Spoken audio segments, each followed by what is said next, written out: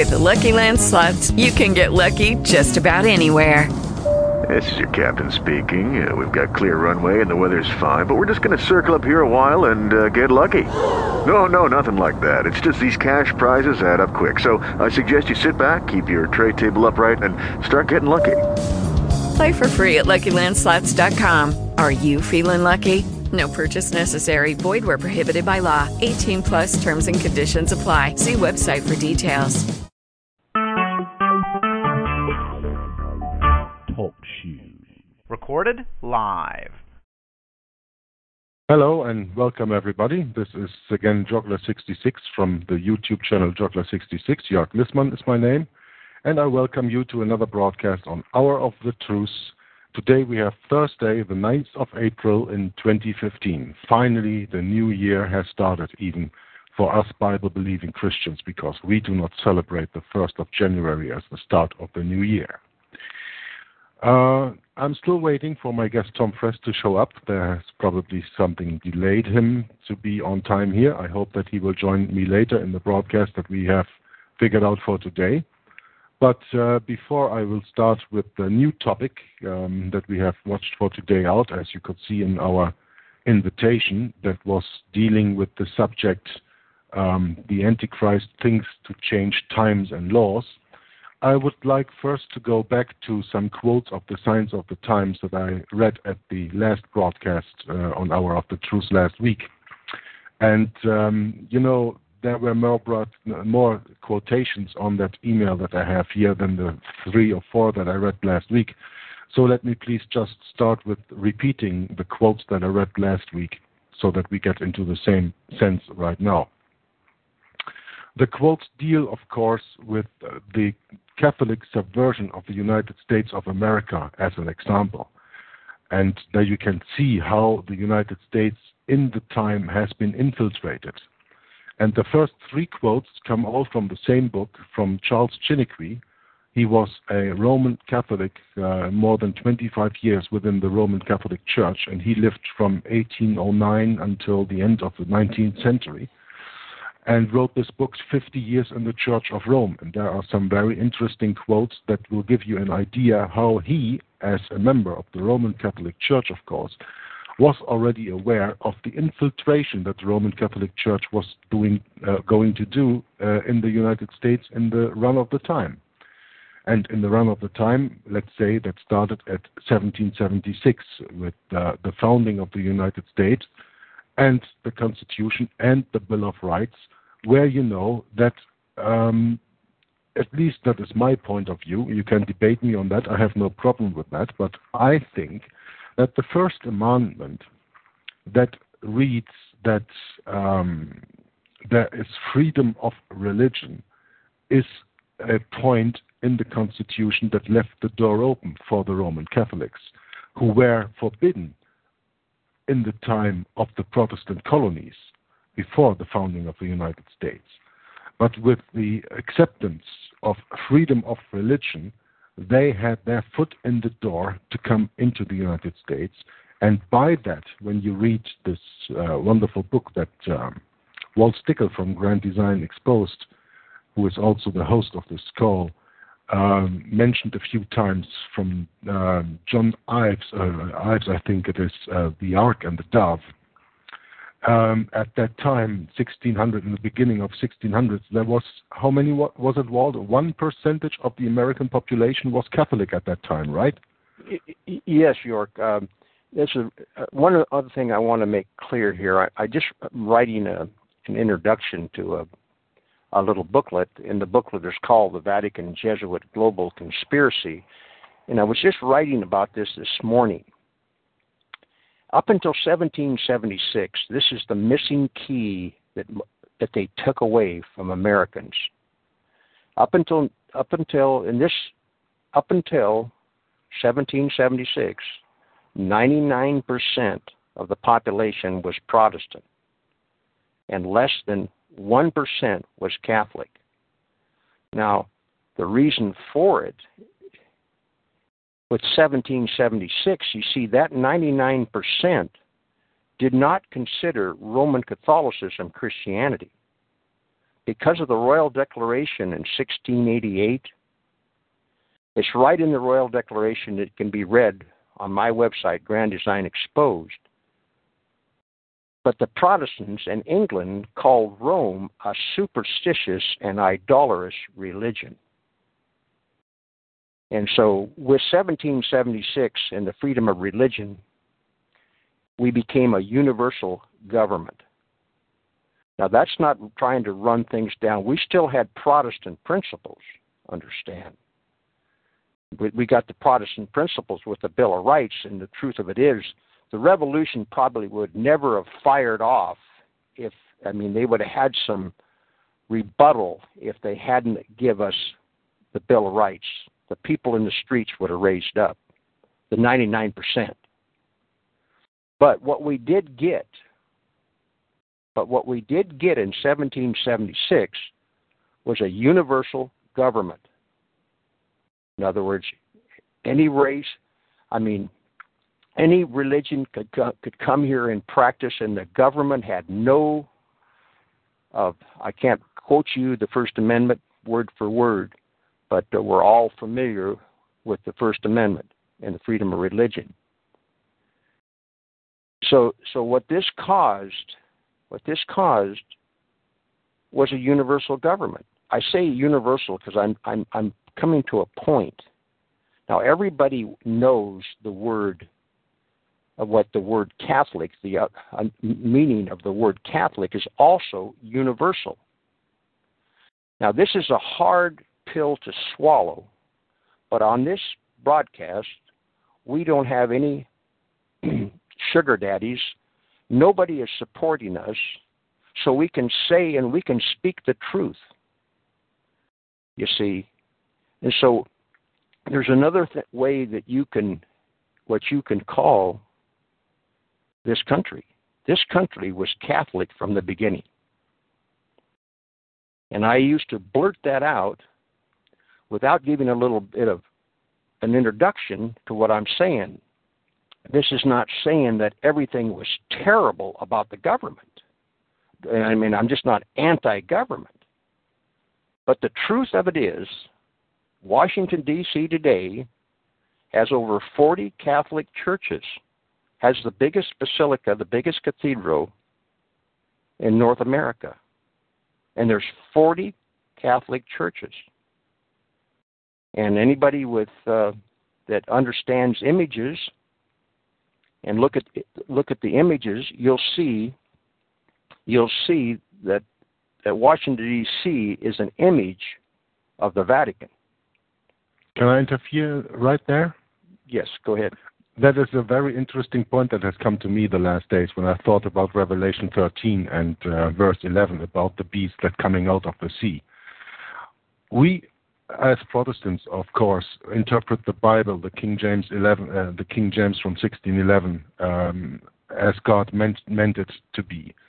And there is mentioning of the beast that is coming out of the sea, and we all know that is the Vatican. And the Vatican sits in Rome, and Rome by this is identified as the beast out of the sea, right?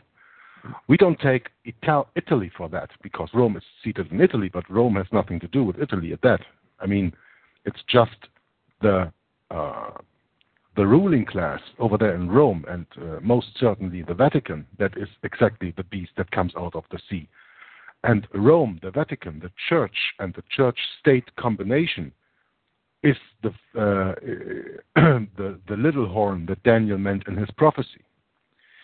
So now when we say the United States of America is the second beast coming out of the earth, we should maybe even constrain that not to the United States of America in itself, but to Washington in itself.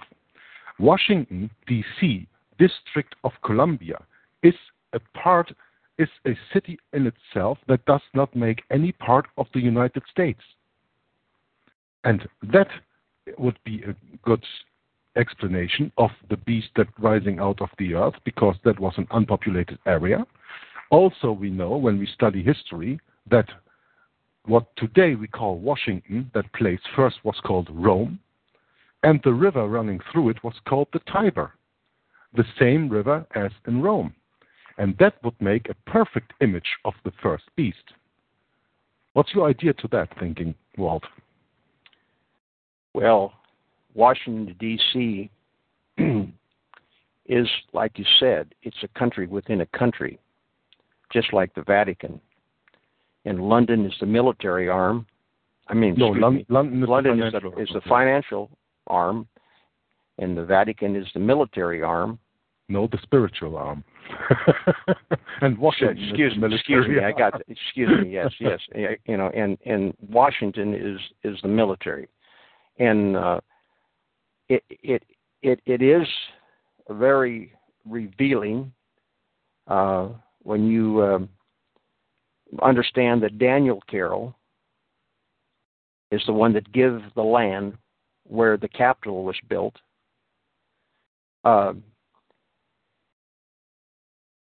Freedom that sits on top of the Capitol was designed by a man named Crawford. It's up there on my webpage. It's in the chapter on Tupper Saucy's chapter 22, I believe, of Immaculate Conception. And then we have the inside after it was built, and also the Capitol, when they put freedom on top of the Capitol. This is, when I read this, when I was doing this webpage on Tupper Saucy's book, I almost fell out of the chair. On December 2nd, 1863, they put, in those days they didn't have helicopters, so it took 3 lifts to get freedom on top of the Capitol. Now the mold was made in Rome, and then it's come over here and it was cast here. Okay. But on December 2nd, 1863, we're in the middle of the Civil War. And why? And they give a 47-gun salute. The 47-gun salute was for John Carroll, who had passed away 47 years prior. So, and then when you go inside the Capitol, it looks like St. Peter. I mean, even on the Washington tourist pamphlet, it says right on their little pamphlet, the Washington Capitol, it looks like St. Peter. Well, there's a reason why it looks like St. Peter, because not only the painter, I can't pronounce his name, he's Italian. If you know, you can say it. But he's the one that painted the inside, the apotheosis, and they deified Washington in the Capitol, up in the dome. So it's got the earmarkings of Rome all over Washington, D.C., okay?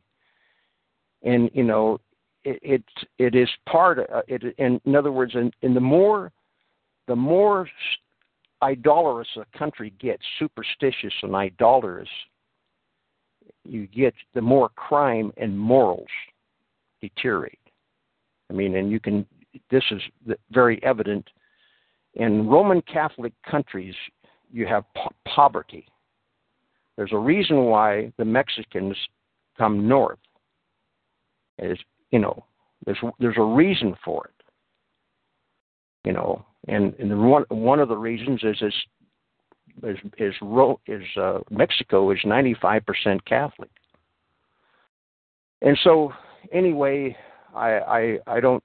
It's getting back to what I've given you some pieces of the puzzle. This country is a universal government. Okay, it's a universal government, and the pieces of the puzzle are up on Grand Design Exposed. It wasn't until about 6-7 months ago that I realized what I had put up there. The pieces, I don't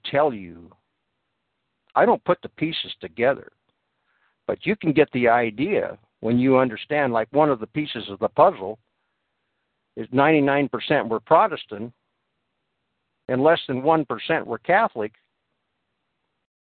You can put, I don't have to tell you and put the pieces together. What was the smallest denomination in 1776 and was illegal is now the largest denomination in America. They own more property than any.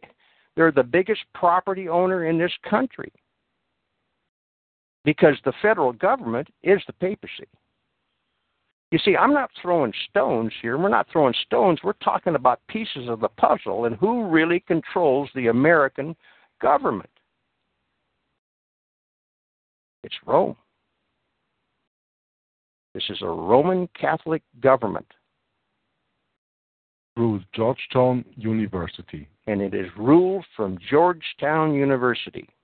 That's also a subject where I want to make another broadcast on Georgetown University and put some videos in there that I have from the internet explaining who is all in there and who comes all out of there. It's not only actors, and it's a lot of politicians, and you have to know all the laws concerning the United States of America today are written in Georgetown University, which is a Jesuit university that was founded by, if I'm not mistaken, Charles Carroll. John Carroll. John Carroll, yeah, one of the Carroll brothers. It's always one of the three, John, Charles, or Daniel. They all three were Jesuits, and they all three were very much involved in the founding of the United States of America. And when you know this, and therefore, of course, you have to do a little bit reading in a book like Rulers of Evil from Tupper Saucy, because all the other people do not mention very much the Carrolls. You can ask yourself why, but when you the deeper you study it, then you see what their agenda is, of course. But Tupper Saucy made it very clear that the Carroll brothers, all three of them, who went up to 16 years studying in what today is Belgium, here in Bruges and other Jesuit universities in Europe, in Paris and Liège and Bruges, in Flanders, where I live. I don't live in Bruges, but I live in Flanders in another part. And they were Jesuit educated up to 16 years, and they were very, very heavy involved in the founding of the United States of America. So how could that be that these three Jesuits who are the result of the Counter-Reformation and determined to extirpate all Protestants from the earth, were so much involved in the founding of a so-called Protestant country? Just ask yourself these questions and then start your own research on that, and then you will see that you have been lied to most of the time of your life. And when Walt says today we have a Catholic government in the United States of America, I even go further and say today, even in the Senate, you have a Catholic majority, and not only there, also in the population you have a Catholic majority, because it's about 25% of the American population that is officially Roman Catholic. But you have to count all the Protestants who, and that leads us back to the other broadcast that we did, that you probably remember here on the Hour of the Truth. We're talking about the Catholic-Lutheran Accord, the joint declaration of justification that the Roman Catholic Church signed with the World Lutheran Federation in 1999 as a result of the ecumenical movement that started in 1962 to 1965 with Vatican II, where the Roman Catholic Church changed their policy and embraced the enemy and infiltrated the enemy instead of openly fighting them. That was the whole idea of the ecumenical movement. And when you see that with this Catholic-Lutheran Accord, all the Lutherans, and I think I read that in one of the parts, how many that were, I think it's about 20 million people who are organized in the Lutheran Church in the United States of America, and you take all the other so-called Protestant denominations and you count them all together, and they are all infiltrated by the Roman Catholic Church, by the Jesuits, and by that have given up their protest. When you count all these people together with the Catholics, then the United States of America has one of the vast majorities of Catholic-led denominations, Catholic-led churches in the world. How about that, Walt? Yes, and you can do a Google search on the 10 mega churches. Just put in 10 mega churches, and you will come across the 10 mega churches, and it is the video was put together by atheists. But those 10 mega churches are Catholic. They're not. They're not Protestant. And the piece of the puzzle that proves that America is Catholic is the fact that we have the Pope, a Jesuit Pope, coming to visit America on September 24th, 2015. A Jesuit, because another word for Jesuit, they were formed in 1534 to counter the Reformation. Now, there isn't any Protestants. The reason why they can put a Jesuit in the Vatican and then bring the Jesuit over here, the Jesuit Pope, and let him speak to a joint session of Congress is because nobody has any history. He's Christian. No, on September 24th, 2015, the biblical, historical, and prophetic Antichrist, that every one of the reformers identified, all of a sudden, the world doesn't know. They've just taken that part. They haven't rewritten history. In some aspects they have, but they haven't had to rewrite it. They've just taken it away. And again, I want to emphasize this. This is what happened in 1776. 99% of the people in the colonies realized, well, they knew they were coming, they came over here for religious freedom. Now, you know, people right now will hit me. They will say, well, listen, the Protestants in those 13 colonies, they had their problems, okay? But in one thing they were united in. That's the reason they would not allow Roman Catholics in government. Now, I've had an opportunity to, when I was on another broadcast, I mean, I know a person that's got a copy of some of the original Constitution of the states. And every one of those states had a stipulation in there that you could not be Catholic. You had to be Protestant to hold office. Now, I want to give a big piece of the puzzle here. This is the biggest piece of the puzzle that I've found. This is the biggest historical find. This is not Walt Stickle. I have no agenda that I'm trying to put across. I'm giving you a piece of the puzzle, and that is the Royal Declaration. Back in the 1600s, up until 1776, matter of fact, this can be found in the 1912 Catholic Encyclopedia. But they said this, the Declaration of Royal Declaration, I've mentioned this before, but it can't be said enough. How many people have stopped? And I'm telling you, the people that listen to this tape, for the first time, they've never heard of the Royal Declaration. How do I know this? I know a man, John Daniels, who wrote the book, The Grand Design Exposed. He researched for 25 years before he wrote his book. And after he wrote his book, he found the Royal Declaration. Now you're going to see, people are saying, well, what's Walt talking about? What is the Royal Declaration? After the Glorious Revolution in 1688, and James II, had married a Catholic, and he was doing the same thing that his father, Charles I, was doing. England, they got so upset that the king, the Glorious Revolution, they didn't even fire a bullet. The king got on a boat and went to France. The king did. Now, well, you say, well, why did he do that? Because his daddy lost his head for doing the same thing that he was doing in the English Civil War with Oliver Cromwell and his dad, Charles I. So now, where does this royal declaration come in? They brought William Penn and Mary from France. They were Protestants.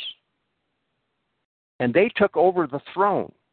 And James II, he went across the channel. Now, why? Now, after this, they wrote the Royal Declaration, and here it is. When a king or queen is to be sworn in, she had to say this oath. I hereby, by the grace of God, King or Queen of England, Scotland, and Ireland, defender of the faith, do solemnly and sincerely in the presence of God profess, testify, and declare that I do believe that in the sacrament of the Lord's Supper there is not any transubstantiation of the elements of bread and wine in the body and blood of Christ. Wow. At or after the consecration thereof by any person whatsoever, and the invocation or adoration of the Virgin Mary or any other saint, and the sacrifice of the Mass, as they are now used in the Church of Rome, are superstitious and idolatrous. And I do solemnly, in the presence of God, profess, testify, and declare that I do make this declaration and every part thereof in the plain and ordinary sense of the words read unto me, as they are commonly understood by English Protestants, without any evasion, equivocation, or mental reservation whatsoever, and without any dispensation already granted to me by the Pope, or any other authority of persons whatsoever, or without any hope of any such dispensation from any person or authority whatsoever, or without thinking that I am or can be acquitted before God or man, or absolved of this declaration of any part thereof, although the Pope or any other person or persons or power whatsoever shall dispense with or annul the same, or declare that it was null and void from the beginning. Now, people, that is a Protestant government. What does that mean? They didn't want the cookie. You're not going to eat the cookie, and you're not going to worship idols. And with the Declaration of Independence in 1776, all of that went by the wayside. What did the Protestants gain in the American Revolution? They didn't. 1776 was the birth of the ecumenical movement, because Rome taught toleration. And so for the first time, I said this the other day, I read this to a friend of mine, and he said right away, he said, well, Walt, how long did they say that up to? They said that up to 1910. That oath. And in 1910, they shortened it. But even the short one was, I do solemnly and now this is what Elizabeth II had to say when she became queen 60 years ago. I do solemnly and sincerely in the presence of God profess, testify, and declare that I am a faithful Protestant, and that I will, according to the true intent of the enactments to secure the Protestant succession to the throne of my realm, uphold and maintain such enactments to the best of my power.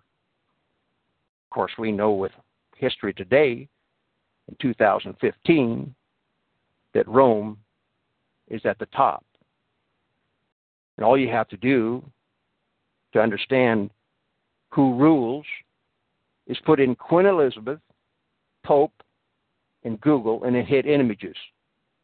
Put in the Chancellor of Germany, the Prime Minister of, put the Prime Minister of Canada, Pope, and hit enter. And you'll see pictures. They've all been to Rome and kissed the ring. So, you know, I think you were getting ready to read Charles Chennaquay, what he said that had planned, and Charles Chennaquay has been called the Martin Luther of the United States. Do you have that? Some of his what he said, York? Yeah, I have some of his quotes here. I just thought, Walt, why haven't you come up with that before? This royal declaration is something very interesting that most of the people, I think at least 90% or even more, even of the people who listen regularly to our broadcasts, have never heard of. And well, let me just comment on that again, because listen, when you have been lied to all your life, you know, it's harder to get rid of the misinformation and put in something. You know, see, people have a preconceived idea.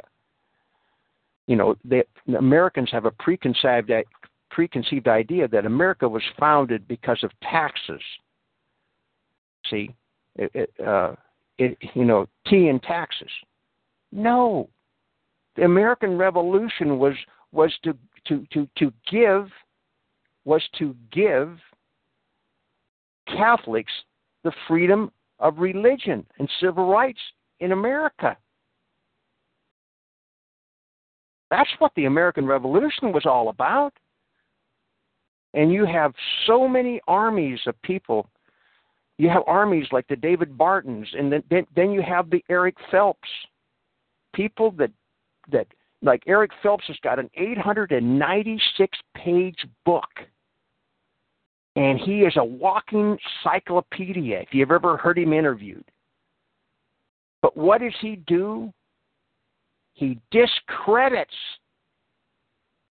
the Protestants. Now you say, well, how does he do that? He left out the carols in his book. He leaves out the carols. Do you think that was by an accident? Do you think that David Barton, David Barton does mention one time the carol, the Charles Carroll on his website. It's mentioned. But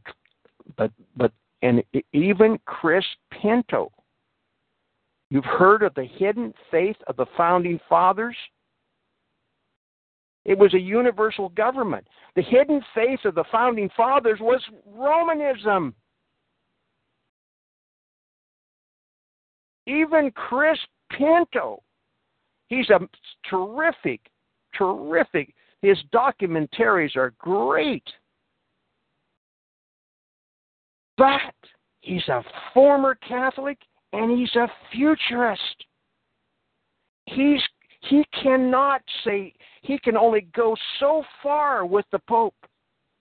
He can only expose Rome so far. But what's the difference between the hour of the truth and Chris Pinto? We don't have any sugar daddies. I can say there's only one mediator between God and man, and that's Jesus Christ. And it ain't the Pope. So I can say, and so I could even take you further. The forward in their own, you know how I understand this and what has been bogging me down? I wake up mornings and say, is this important? Yes, it is. If you do a Google search on Charles Carroll, you're going to find out that he was the only Catholic signer of the Declaration of Independence. He financed the American Revolution. He helped finance it. And he was a neighbor to George Washington. Now, and he was the biggest slave owner in the colonies. Washington, D.C. was the trading capital, the training center of slavery. So, so these people are very, very important, and they've been left out of history for a reason. If people understood the Catholic influence, the Roman influence of the American Revolution, they had to cover it up. You can talk about anything you want to talk about. Give you an example, Alex Jones. He'll talk for 3 hours a day on chemtrails, which is fine, vaccines, the elitists, the globalists. For 3 hours a day. That's 60 hours a month. And he won't mention the Vatican once. Who are the globalists? What organization has a global network? It's Rome. Anyway, you got a comment, York? I see Tom, and I'm going to invite him in. Yeah, do I have a comment? That's a very interesting question. I mean, you speak right out of my heart when you say all these things, and I think this is very important because a lot of our listeners will think that we are just going around here bashing America. But that's what I wanted to make clear in my introduction when I said this image of the beast and this second beast coming out of the earth. You don't have to identify that with the United States of America, but you can identify that as Washington, D.C., which makes actually more sense because even this, like the Vatican, is not part of the country that it is in. Like the Vatican is no part of Italy, Washington, D.C. is no part of the United States. And as we all know, in the Bible, a beast is conformed to a government or a king, a political power. The political power is there in Washington, D.C. I mean, this was even something that I asked myself more than 20 years ago when I had no idea of all the things that I know now. Why is it called Washington, D.C.? Why is it District of Columbia? What does that stand for? Is that just another state, or what is it? And because of this discussion that was going on some other videos of mine where there was said the second beast is not the United States of America, I thought, okay, maybe it's not the United States of America, but what if it is Washington? And then you come up here and telling about all these, setting freedom on top of the Capitol and the painting that deifies Washington in there. I knew about that because I also saw that documentary from Chris Pinto, where that is in, of course. And then it makes even more sense to say, yes, this second beast, and that is the image, that is Washington. That doesn't have to be the United States of America. In the United States of America, all the people living there are just betrayed, as all the other people all around the world are constantly betrayed and fooled and taken by their nose like cattle when you lead them to a slaughter place. And that's exactly what they do with us. So I thought that would maybe be an interesting viewpoint to say, yeah, the second beast is Washington. And that would be absolutely make sense also when you see this book, Washington in the Lap of Rome. And when you look at the mirror image, when you look at the St. Peter's Basilica, and then you look at the Capitol, and you see the resemblance of that, then it also makes absolutely sense that is just a mirror. I don't know, Tom didn't follow us that much in the discussion here, but maybe he has some remarks on that we are just talking about. And otherwise, Walt, you can still go on with your explanation, because I'm really fascinated by what you say today. I only ask myself, why haven't you said that before, man? Why have you been holding back? Ale, come on, Tom. Very welcome to our broadcast tonight. Hi, Jörg, and my apologies to your listeners for my lateness, but I heard you mention the title of the book, Washington in the Lap of Rome, and I highly recommend that book for people who are researching this unholy alliance between the government of the United States and the Vatican. And it just corroborates other more recently published books, one in particular of which I have right here on my bench, Global Vatican. And this book was written by a U.S. ambassador to the Holy See, the not-so-holy See, and his name is Francis Rooney.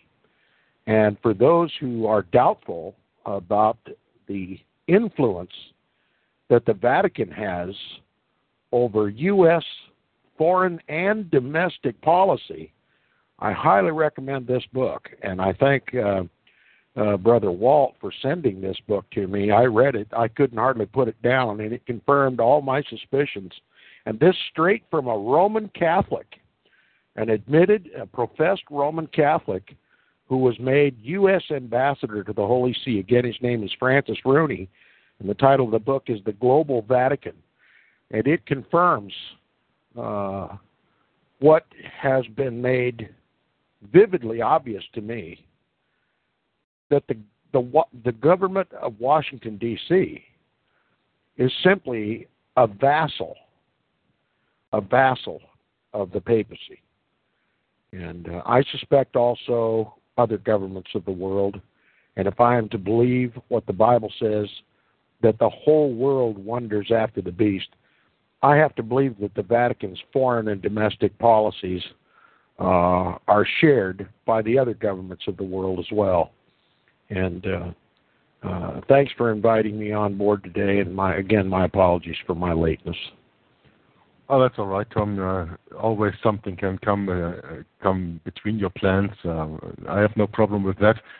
And when you later will listen to the broadcast, then you will see that Walt and I had a heck of a time here. And Walt all of a sudden found back his speech that I missed so much of the time because he was being so quiet the last month. And I love it that he's back, and his explanation that just what he did, giving us of the Royal Declaration and all the things how they come together was very enlightening today, to me at least. So, Walt, is there something that you want to say to close that before we go on reading the quotes here from Charles Chinnicky? Well, all I can say is that Tom and I have done a broadcast on the Royal Declaration, and sometimes we mention and we're a little shy on repeating it, but the truth of it is that people know about the Royal Declaration. 99% of them have heard it on a broadcast from Tom and I, because it's just, I'm not trying to pound our chest, but this is hidden. People, like I told you earlier before, a man that researched the book for 25 years. And he was just happened to be going through the 1912 encyclopedia, and he found the Royal Declaration. You see, the Royal Declaration says this, that England is the only country that ever had a Protestant government. It would not allow the eating of the cookie and the adoration of Mary. The king had to vocally say this before they started their reign.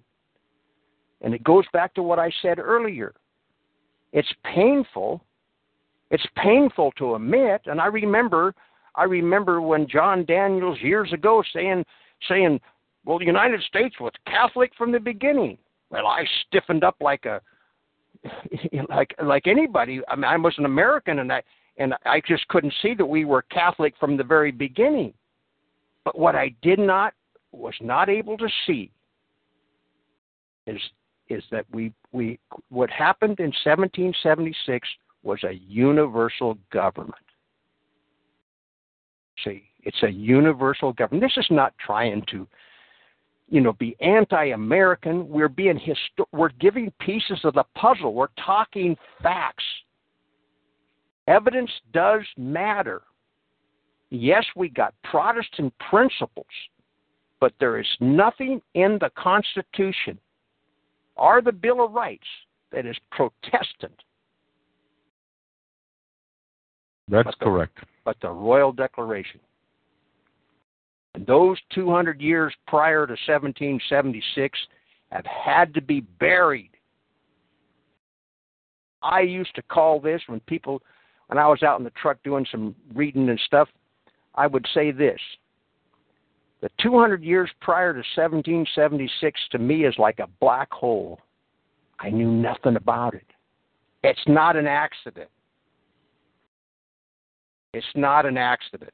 Well, it's the same over here in Europe, We are taught that Columbus discovered the New World in 1492, and in 1776 the United States of America was founded, and the years in between, nobody tells about that. Nobody speaks about that. That is not taught in any school. There are not available any books that you are told to read about that, to get any of that history. And of course, there is no mentioning of Protestant or Catholic or any kind of religion anyway. No, because religion that is not interesting. It is just about what the man did at that time. Humanism, the upcoming humanism and all that, and like Thomas Paine, who wrote the book The Age of Reason. These things come up, but religion is always kept away. And to understand the hidden faith of the Founding Fathers was universalism. And we had 3 Jesuit founders. Now, Tom was reading R.W. Thompson's The Footprints of the Jesuits, and I heard a broadcast, and he was reading along, and it came right off the top of his head. I know it did. All of a sudden, he said, we all know that John Carroll was a Jesuit, had 26 years of education, but Daniel and Charles were both sent overseas, and they're all 3 Jesuits. I mean, I almost fell out of my chair when Tom said that on that broadcast that day. We had 3 Jesuit founding fathers, and nobody even knows what a Jesuit is. This is how they have turned things around. They did it through education. And everybody's heard this. It only takes one generation. Well, man, we're not talking about one generation. They are, listen, the United States, by 1850, the smallest denomination became the largest by 1850. And by the Civil War, you're saying the smallest denomination. I take it you're suggesting that the smallest denomination was the Roman Catholic Church. Right. Okay, yeah. Less than 1% of the population was Roman Catholic at that time. Yes, and by 1850 they became the largest. They were the largest They were the largest even before the Civil War. And how did they do it? I'm sorry, I don't mean to interrupt. It's I hate to interrupt somebody when they're talking. I don't want to disrupt your line of thinking. But we've used now 3 or 4 times the word denomination to describe the Roman Catholic Church. And I know you know this, Walt, and so do you, Yerk, but for the listeners, we want to make clear, we don't regard the Roman Catholic Church a denomination of anything holy. Okay? It's not a denomination of Christ's church. It is the synagogue of Satan. It is the little horn, the beast that rules over the kings of the earth. And we get caught once in a while using terms that everyone else uses to describe the Roman Catholic Church. And all of Christianity today just regards the Roman Catholic Church as just another denomination of Christianity. Look, there's no division in God's house. God never intended for there to be division in his house. There should be no such a word in our vocabulary as denomination. And again, I know Walt knows this, and so does Yerk. That's a good point, But Tom. when we're discussing these things in front of a listening audience, we need to make clear that though we may use that term because it's so widely used to describe the Roman Catholic Church, we personally, each and every one of us, do not agree that the Roman Catholic Church is any denomination of Christianity. Absolutely right. It We is just that want our which listeners the to understand. Yeah, we Yes, just want our listeners to understand the terms that we are speaking. Point well made. That is exactly. And thanks, Tom. Yeah, Tom, that was a very important point that you made there. But, sometimes we have to speak in the plain words that also the people understand who are not that far in the studies like you are and Walt is and even I am sometimes. So by using that word denomination, of course, we don't want to bring any disgrace to the Church of Jesus Christ. Let's speak out clearly here from my point of view right now. And I speak in Walt's name and I speak in Tom's name, as you've just heard. But it's sometimes just important to use these kind of words to make sure to everybody that we understand each other and that we speak actually of the same thing, just actually in the wrong terms then. I just want to go back something you said, Walt, about they have taken history out of the studies, out of the colleges, out of the schools. And here again, I want to refer to the wonderful book that Tapasausi wrote, The Rulers of Evil, in page 37 and 73 and 74. And this quote is, and you probably know that already, but I'm going to quote it anyway. Most colleges today are turning out graduates who have studied little or no history. In 1914, 90% of America's elite colleges required history. In 1939, that's a generation later, between 1914 and 1939, you have 25 years, that's a generation. And again, 1964, again, one generation later, more than 50% did, opposite to the 90% in 1914. By 1996, and that's the time that he wrote the book, only one of the 50 best schools offered a required history course. The day is approaching, perhaps. He's very careful using his words. When the only historians will be amateurs who study history as self-help, who examine the past in order to make sense of the present and not to be caught unprepared by the future. End quote. And Walt, you made a very interesting point. It only takes one generation. And there's another quote, I don't know who it says, but he said that every generation again and again and again has to defend their freedom. Freedom that this generation achieved does not last the generation after that automatically if it is not taught to the next generation what this freedom stands for. And when you look at the numbers, the years that Tapasausi mentioned here in this book, 1914, 1939, and 1964, that equals every time a 25-year gap. And a human generation is generally considered to be 25 to 30 years. What do you think will happen in the future 25 years after 9/11?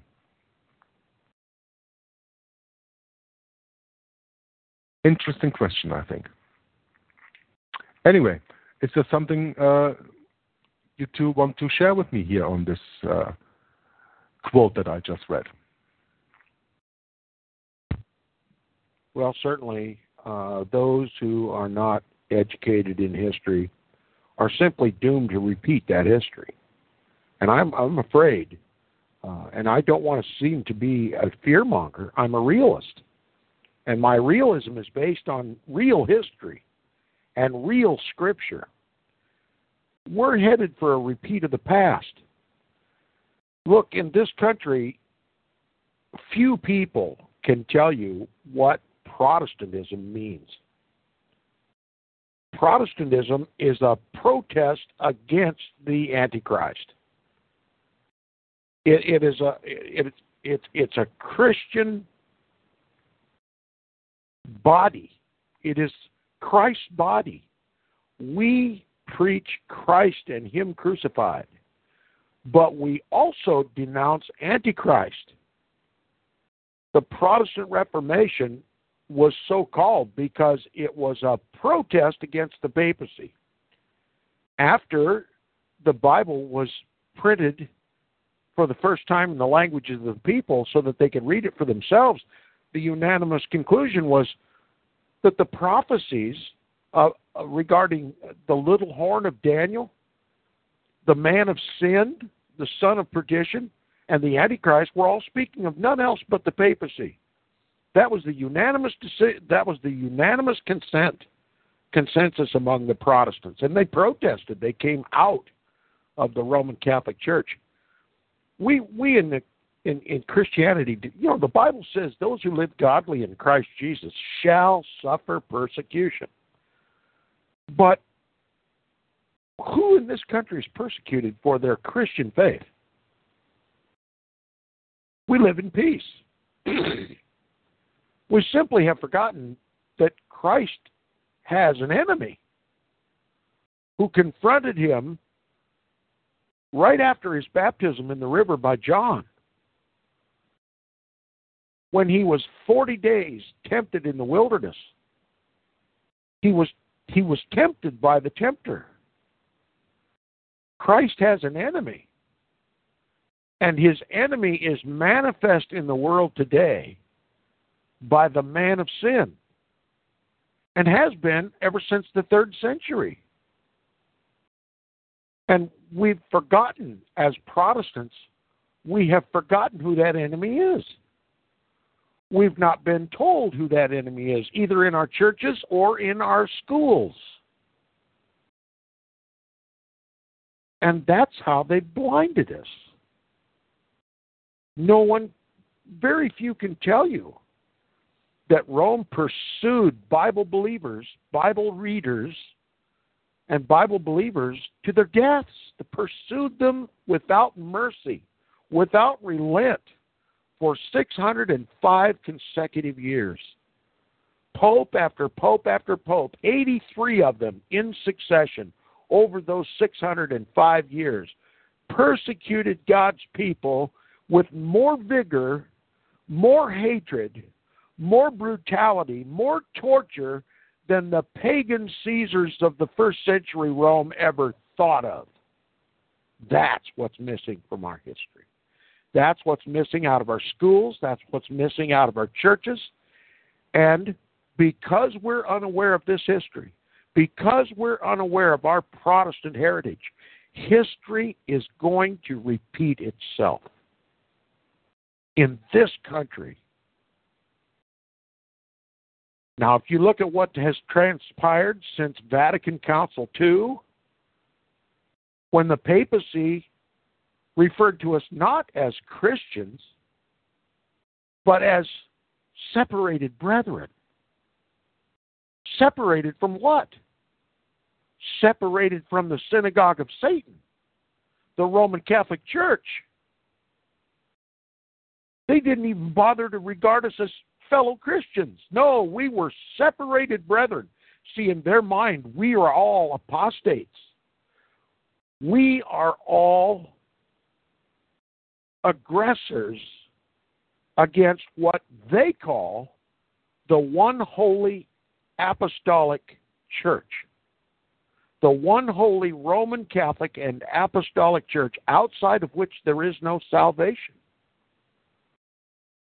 And Vatican Council II was literally an ultimatum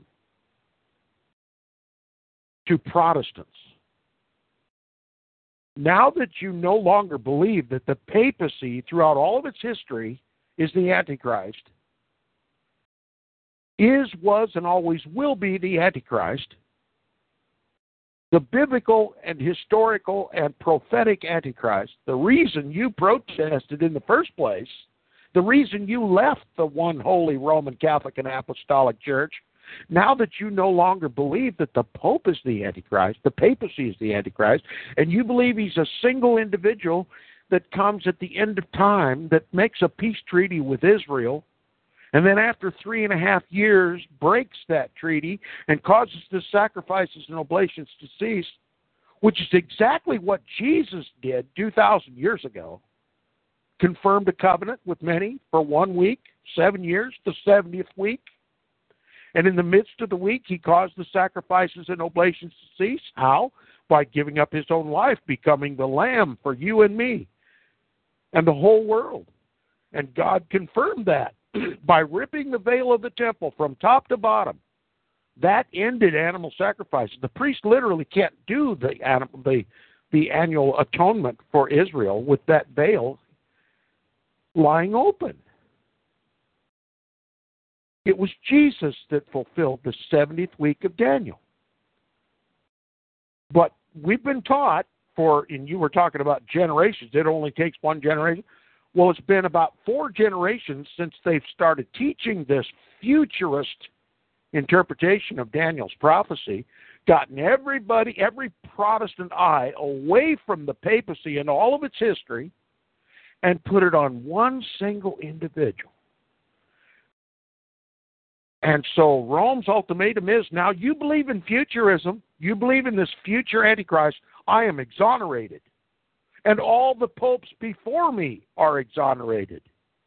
And that means the Protestant Reformation was a grievous assault against the legitimate throne of Almighty God, the Holy See of Rome, the papacy. And you either come back to the Roman Catholic Church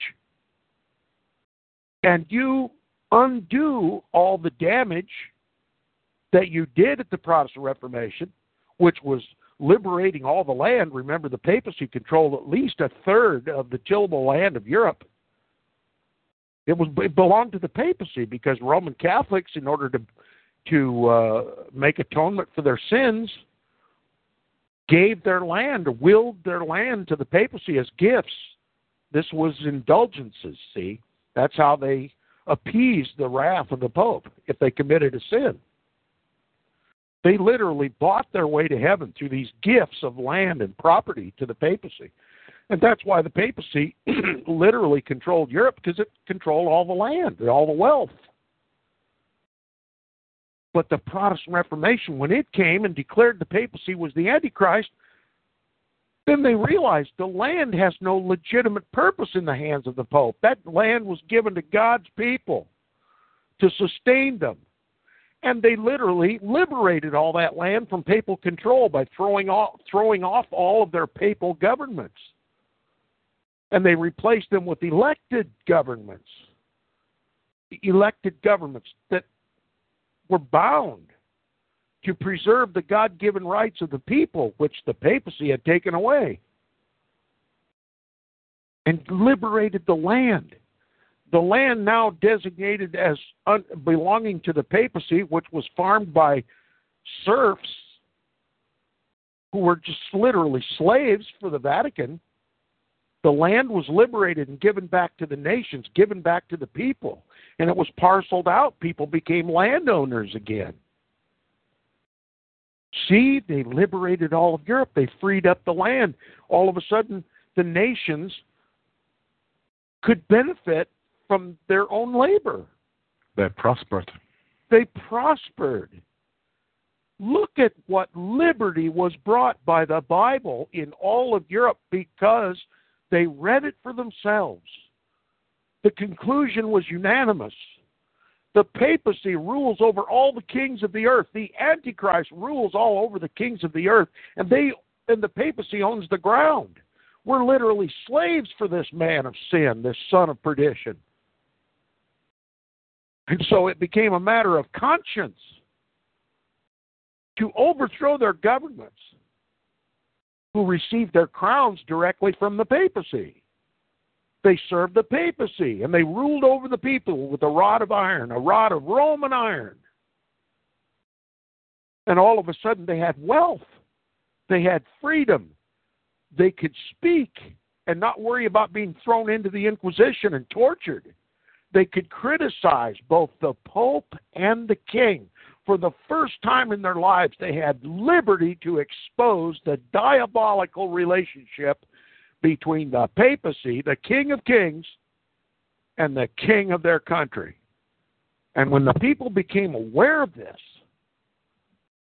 they liberated themselves. They overthrew their papal kingdoms. They liberated the land. They parceled out the land to the people. They became industrious.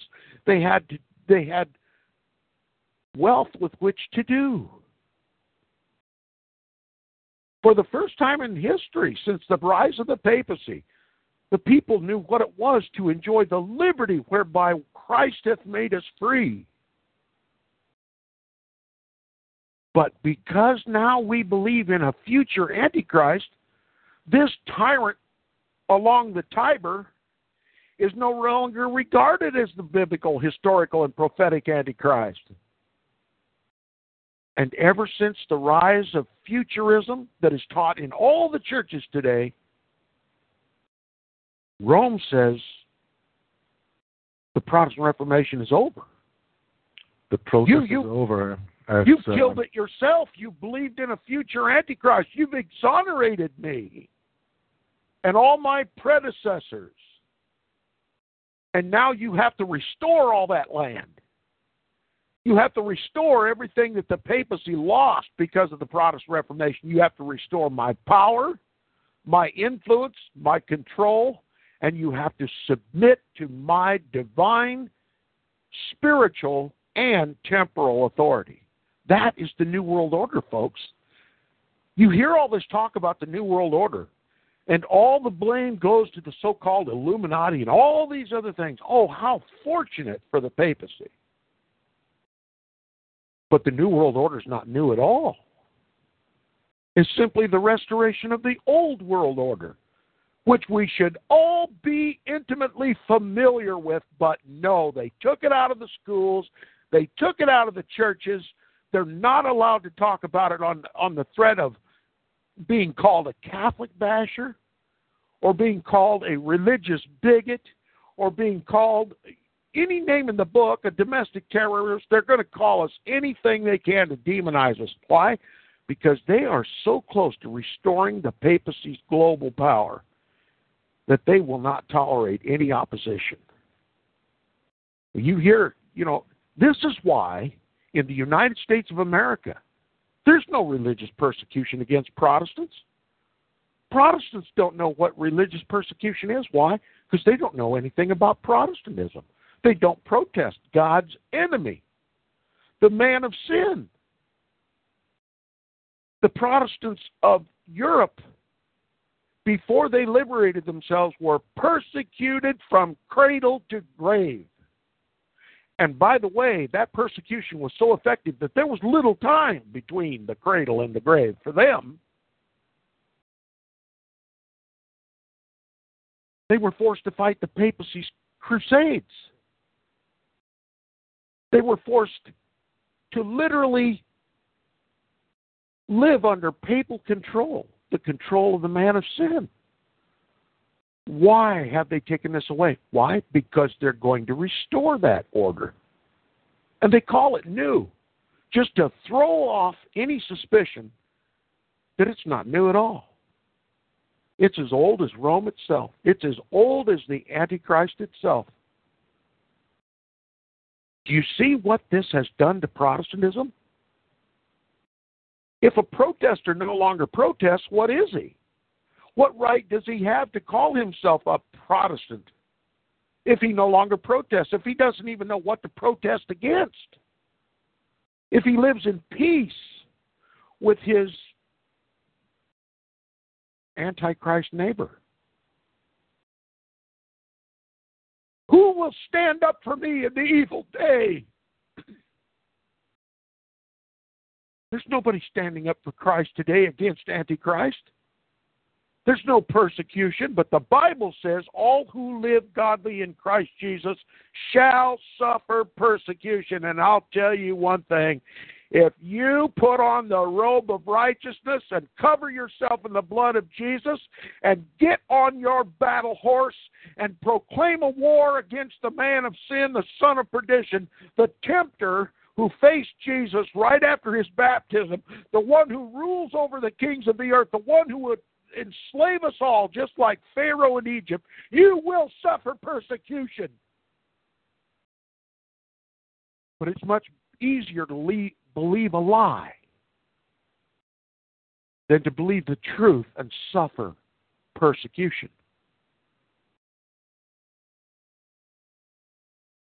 And that's the problem. No one's willing to suffer for Christ's name. No one's willing to fight against the man of sin. The Antichrist of the Bible, the Protestant reformers were right. Their wisdom was based on the Scripture, and it was confirmed in their history. No one needed to ask the question, who is the Antichrist? They all knew. And I know. And so does Walt, and so does Yerk. Will you join us? Will you join us in the war? A war that was started in heaven.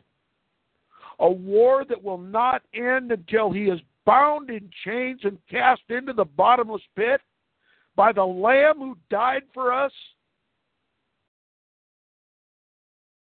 You know, this cushy, comfy, escapist Christianity that we so much enjoy is a lie. Deception. Now Christianity has no power. It's lethargic. It has atrophied into just a social club, which could hardly crack a Bible and get anything out of it. We desperately need to restore our knowledge and wisdom from the Scriptures, and we need to become familiar with the history that confirms those Scriptures, those prophecies. And if we don't, listen, let me just put it to you this way. Nowhere is it more evident that ignorance is not bliss than for Protestants to forget who they protested. History is about to repeat itself. Religious persecution, government-sponsored religious persecution is about to take place. Now, it will take place under any other name but religious persecution. See, Rome's put on the face that she is compatible with all religions now. So no one can believe that when the persecution starts in this country that the papacy has anything to do with it. But if history is any indication, you've heard the names of these authors that we've mentioned already previously. Do you know what the unanimous warning from them was? If Protestants ever forget their Protestant heritage, they will be enslaved once again, tortured once again, persecuted once again. And that's just exactly what's going to happen. Back to you, Yerk. Yeah, thank you very much, Tom. I just want to try to make a bridge to our broadcast that we were starting today after all that you have said. And I think one quote from John Wycliffe, who lived before the time of 1776, was very interesting, because he said the Bible is the government of the people, by the people, and for the people. And as we all know through earlier broadcasts that we did, like the externalization of the hierarchy, where the first point was to take God out of the living, out of the daily life of the people, and starting with taking out the morning prayer in the school system in 1963, the founding of the United States of America was a government for the people, by the people, and of the people. Exactly that's what John Wycliffe said. But John Wycliffe said The Bible is the government of the people, by the people, and for the people. So when you take the Bible out of the equation, when you take the Bible out of the founding of the United States of America, what do you have left? A secular government, a humanistic government, a government that you can now see when you put your eyes on Washington, D.C., on that satanic city, which is satanic to the core, even in the layout of the streets and everything else. Tom, you wanted to say something to that? I just wanted to reiterate what you were saying. You just agree with what you're saying. When you take the Bible out of the schools, when you take the Bible out of the churches, when you take the Bible out of the knowledge of the people, the Word of God out of the knowledge and remembrance of the people, and you put before them every other crisis, every other science, every other art, every other liberal art, every other concern, you entertain them until they are entertained to fat and laziness, you can do whatever you want with them. Give them what they want, and they'll follow you right off the cliff. We're too comfortable in this country. Yes, there's a saying, if you want to destroy somebody, just give them all they want. Yeah. Yeah, and as we talk about this infiltration from the Roman Catholic Church, I know we are already an hour and 15 in the broadcast, and we actually we wanted to do something else, but I said already in the beginning that I wanted to reiterate the quotes that we ended our last broadcast with, and taken from Charles Chiniquy from the 50 Years in the Church of Rome. And I think these few quotes that I'm going to read right now, and then we will analyze them a little bit, because we are already, or Tom did already analyze these quotes last week into depth, but still we can do a little bit today. I think this is something that we should round up, and also in that way we have the possibility to get through the whole quotes in this email here. I think this will take maybe half an hour altogether. So when it's all right with you two brothers, I would really like to start with a few quotes, starting with Charles Chiniquy from 50 Years in the Church of Rome. Is that okay with you? Certainly. Yeah, Walt, you? Okay? Sure. Okay, thanks. I'm going to start with a quote from Charles Chiniquy, 50 Years in the Church of Rome, page 373. Quote, "We, meaning the Catholic Church, are determined to take possession of the United States and rule them. But we cannot do that without acting secretly and with utmost wisdom. If our plans become known, they will surely be defeated." End quote. Tom, you surely have a little bit to say about that, right? And I mean, Certainly. it's all something that it's already something that we covered already in the broadcast here. But still, I think there's something very eloquent that you can take to elaborate this text a little bit more. Certainly, if Protestants in this country had ever become aware of the Vatican's design for this country, there would have been war in the streets. We would have had a return to the wars of England, religious wars. When the papacy got control of the king, then Protestants were persecuted. When a Protestant came to the throne, then Roman Catholics were suppressed. The Jesuits were kicked out of the country. And the Vatican was unable to wrestle England back into her fold because of the Protestant influence in the country. And Rome made a special effort when this country began to flourish to make sure that what had occurred in England was not repeated in this country.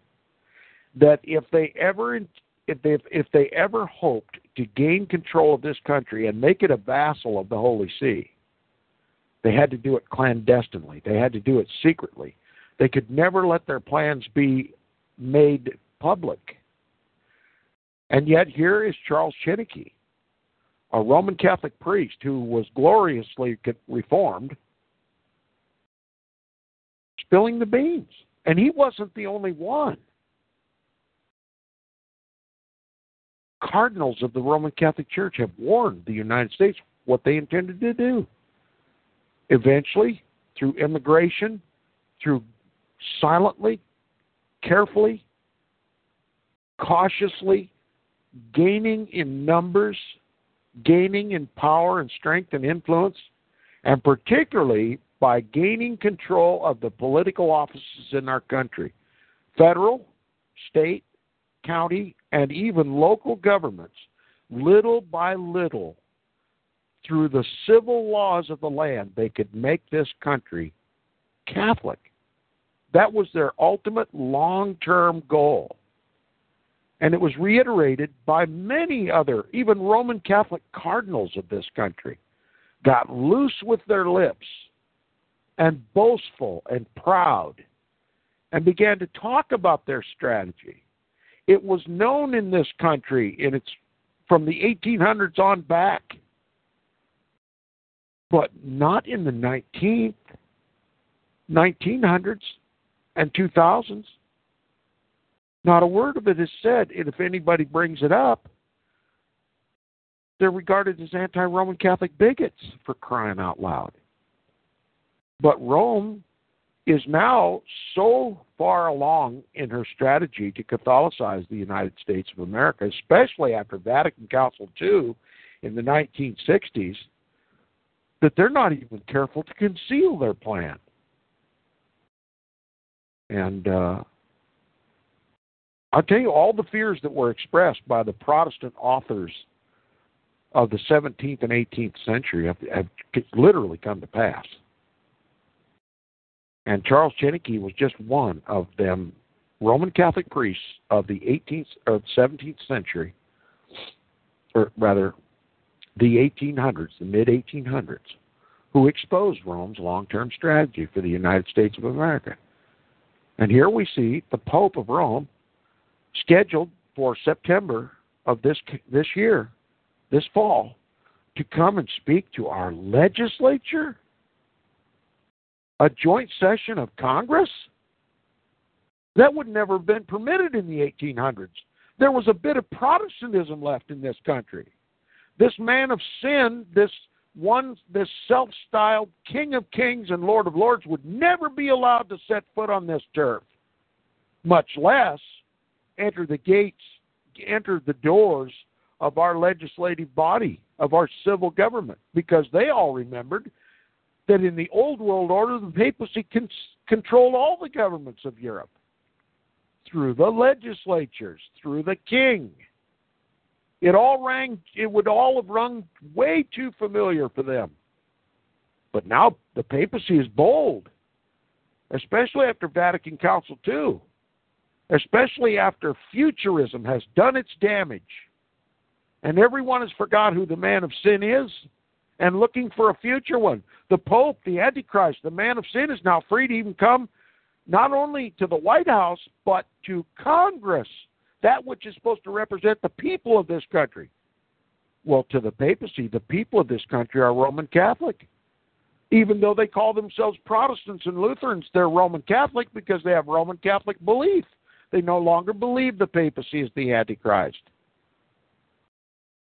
Look, we've lost the war. If Christ doesn't stand up, if a remnant of Christ's people do not stand up and protest this Pope's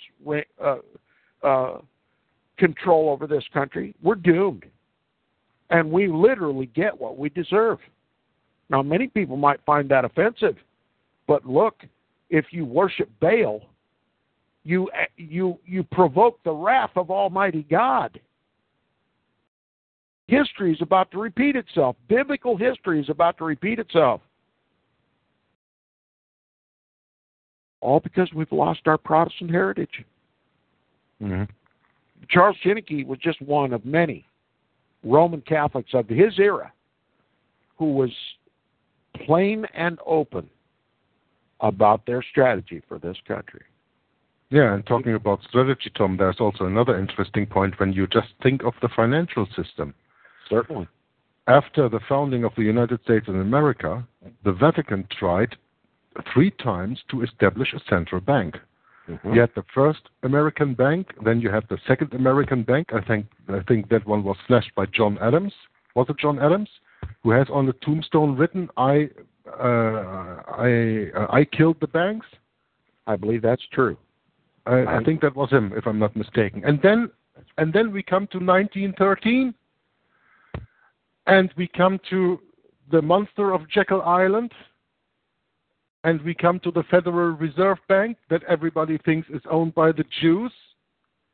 What a joke is that when you look behind it, it's all owned by the Knights of Malta. It's all owned by the Jesuits, which are the Roman Catholic Church. And there they had the foundation they needed to finance the next 30-year war between 1914 and 1945, the First and Second World War. And what did they do in that time? They took the Protestant American soldiers and let them fight against Protestant German and together with Protestant English against Protestant German soldiers in World War I and in World War II. The Vatican very, very smartly let his own enemies destroy themselves. Yes. And financing it with a phony financial system that 2 times in the United States of America has been fought against and had only a duration of, I think, 20 to 25 years. And then it was reseen for the First Bank of America and for the Second Bank of America. And they didn't succeed in that, and they needed that. And that's why in 1913 came the founding of the Federal Reserve, which is as Federal as Federal Express. And before that, even you have, and I love Bill Hughes for that in his Secret Terrorists book that he wrote, about the sinking of the Titanic. When you just read that chapter, your eyes will go open wide and you see the deception that Charles Chinnicky is talking about, that the Roman Catholic Church needs to infiltrate the former Protestant colonies in the United States of America. Yep. Now the Revolutionary War makes sense. They had to separate the colonies from Protestant England. They had to separate the United States from the religious conflict between Protestantism and Catholicism. And then they had to be careful when they came here to slowly take over the country without raising Protestant protests.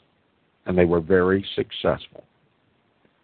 The Federal Reserve Bank is a Jesuit bank. And, I know the listeners out there are rolling their eyes at, where do you come up with that, Tom? Look, there's a woman in the World Bank right now. Her name is Karen Hudes, Hudes, Karen Hudes. Yeah. She was chief legal counsel for the World Bank, and she uncovered some corruption at the World Bank, and she also discovered a cover-up. And she and many of her colleagues were aware of this, and they began to do their own research. They began to do their own investigations. And Karen Hudes is now on record. You can go to Google videos and watch her videos. Just type in her name, Karen, common spelling, Karen, Hudes, Hudes. And she'll tell you flat out, the Roman Catholic Church is in control. She discovered this on her own, that the Federal Reserve Bank is owned by the Jesuits. And that, she says this in one of her videos, I'll quote it as nearly as I can. She said that 60% of the money that we pay in IRS taxes, Internal Revenue Service, which is the ones who are supposed to collect all the money to pay back this Jesuit bank called the Federal Reserve Bank, 60% of the money that we pay to the IRS goes directly to the Jesuit order. Excuse me. That's right, but there's also another point that you always say when you mention Karen Hudes, because she is not just a whistleblower, because if she just was a whistleblower and discovering all these secrets, she probably would be dead by now. But she is sent out there with her own agenda. What is her agenda, Tom? Well, as near as I can tell, what she wants to solve this problem is a constitutional Congress. In other words, put the Constitution of the United States on the table for negotiation. And you know what Rome intends to do with that.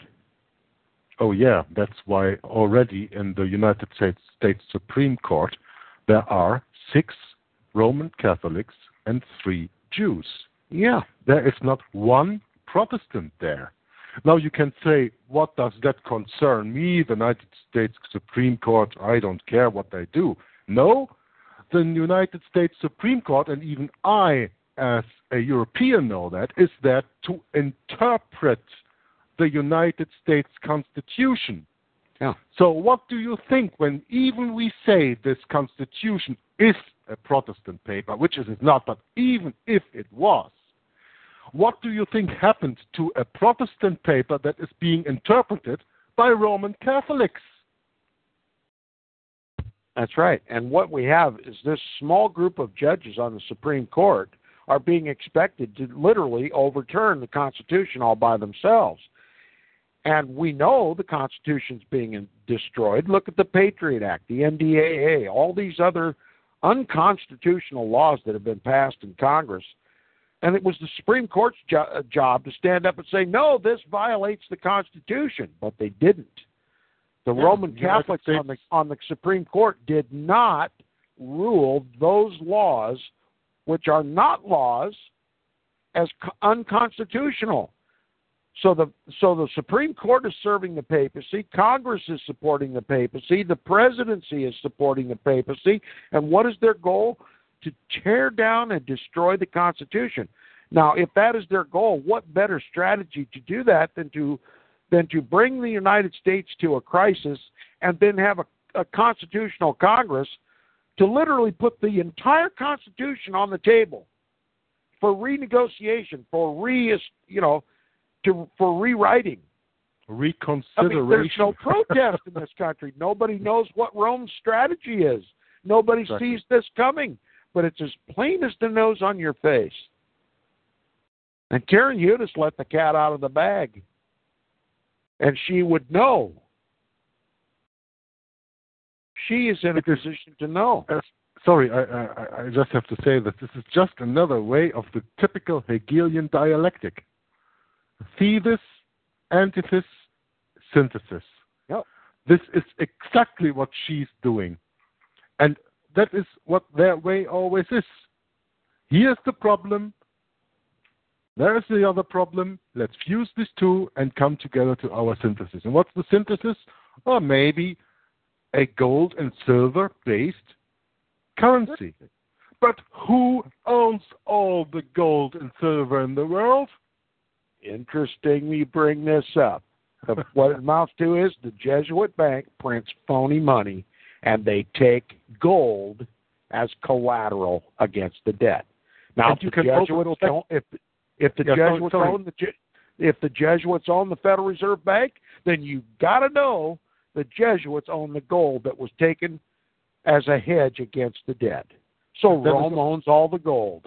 That's also very interesting to go back to the founding of the Federal Reserve Bank, because when I saw this video some years ago with Eustace Mullins going on the contracts that were made there was mentioning that the deposit that was made by the initial stockholders of the Federal Reserve, which were J.P. Morgan and Schiff and I don't know, all these guys, all Rothschild agents, and Rothschild, of course, Knight of Malta, Jesuit controlled.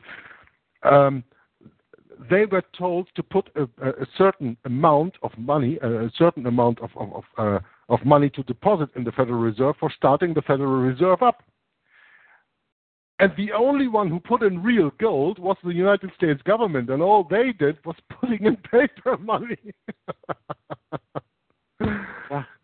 It's so fake from the beginning, and you can read all this. Just go through, read the book, The Monster of Jekyll Island, or what is it called? Something like that. From Jekyll Island. The Creature from Jekyll Island. Yeah, yes. Yeah. Okay, creature, monster. Okay. The beast from Jekyll Island is what I would call it. That's even better, Tom. Yeah. The Roman beast from Jekyll Island. In disguise. Yes, in disguise. In very good disguise. Come on, I want to read the next. I want to read the next quote from Charles Chineke from the same book. Rome is in constant conspiracy against the rights and liberties of men all over the world, but she is particularly so in the United States. Long before I was ordained a priest, I knew that my church was the most implacable enemy of this republic. My professors of philosophy, history, and theology, keep in mind what he studied, philosophy, history, and theology, have been unanimous in telling me that the principles and laws of the Church of Rome were absolutely antagonistic to the laws and principles that are the foundation stones of the Constitution of the United States. End quote. Yep. Listen, Charles Chineke knew as well as the Protestants in this land that the Constitution, by the way it was written, the way it was worded, especially the Bill of Rights, made it certain that the papacy could never control this country. That it would be a government of, by, and for the people, not of, by, and for the Pope. And we had liberty to speak against the king and the Pope. So it had built-in anti-papal hedge protections so that the old world order could not be restored in this country. It was a Protestant purpose behind all of that. And Charles Chineke is right. Their goal was to overthrow this Constitution. The Constitution guaranteed the Protestant liberty to rebel against the Antichrist. And this is confirmed by Pope Pius IX. Pope Pius IX wrote his Syllabus of Error of 1864, damning every tenet of our Constitution. It went right down the line. No freedom of speech. It's an error to believe that a man should be free to speak. You know, it is an error to believe that government should be of, by, and for the people when God has placed a man on this earth to rule over his people, the Pope of Rome. That's essentially what it says. Read it for yourself. It's online. You can read it for yourself. The Syllabus of Error of 1864 by Antichrist, Pope Pius IX. Well, you know, and then his successor, Leo XIII, confirmed all of it. And they were both tutored by the Jesuits. So Rome's agenda is really not very well concealed. And what we're seeing today are just simply facts on the ground confirming Rome's agenda for this country. And their control of the Federal Reserve Bank is just got a financial stranglehold. Listen, let me put it in terms that even a simple-minded man can understand. The entire debt of the United States, every red cent owed by the people of this country, so to the tune, I've heard figures close to $29 trillion. A debt that we can never pay is owed to the Vatican. That's not an overstatement. That's reality. The entire debt of this country is owed to none else but the man of sin, the son of perdition, the biblical, historical, and prophetic Antichrist of the Bible. The United States is in a desperate spiritual condition, a desperate temporal condition, because Rome... That's why when the Pope first came over, he kissed the ground when he came off the plane. That's right. He owns it, lock, stock, and barrel. He owns it. He's taken all the gold and collateral for the debt, and he owns the ground, too. And now he owns the souls of men, the people of this country. That's why he can come and speak to our legislature, and dictate what this government will do. And he speaks on behalf of the American people. That's what he says. The biggest atrocity of it all. On behalf of the American people. And they don't even stand up. And they don't even stand up and say, "No, you do not speak on my behalf." Now, where's the protest? That is the protest that is to be looked for over there in the United States. Yeah. Because let's face it, the United States is the last Protestant stronghold anywhere in the earth that we have, if there's any protest, it should come from there. Because Europe, here where I live, they have given up totally. They are 100% bound. And again, I don't mean to be repetitious, but look, there's no protest here because now we don't believe the papacy is the Antichrist. We don't believe what the Protestant reformers were unanimous about. We believe in a future Antichrist, a single individual that comes in the last 7 years before Christ's return. You see how they destroyed us? All they had to do was get our eyes off the papacy. And now he can come waltzing into this country right through the halls of the most powerful government in the world, that government that represents the people, and he says now that he speaks for us. Oh, what a horror this is. And I don't mean to seem melodramatic to people. It is literally a crisis situation, a spiritual crisis. Look, it's the straw that breaks the camel's back for this country. Yeah, that goes very well with the next quote from Charles Chiniquy from the same book. The American people must be very blind indeed if they do not see that if they do nothing to prevent it, the day is very near when the Jesuits will rule their country, from the magnificent White House at Washington to the humblest civil and military department of this vast republic. End quote.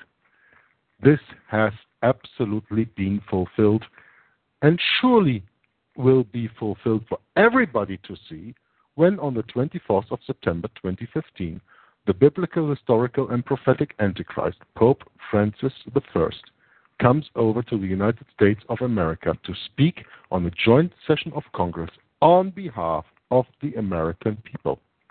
He can only do that because the people are very blind. And let me say this one, otherwise they say I'm bashing Americans.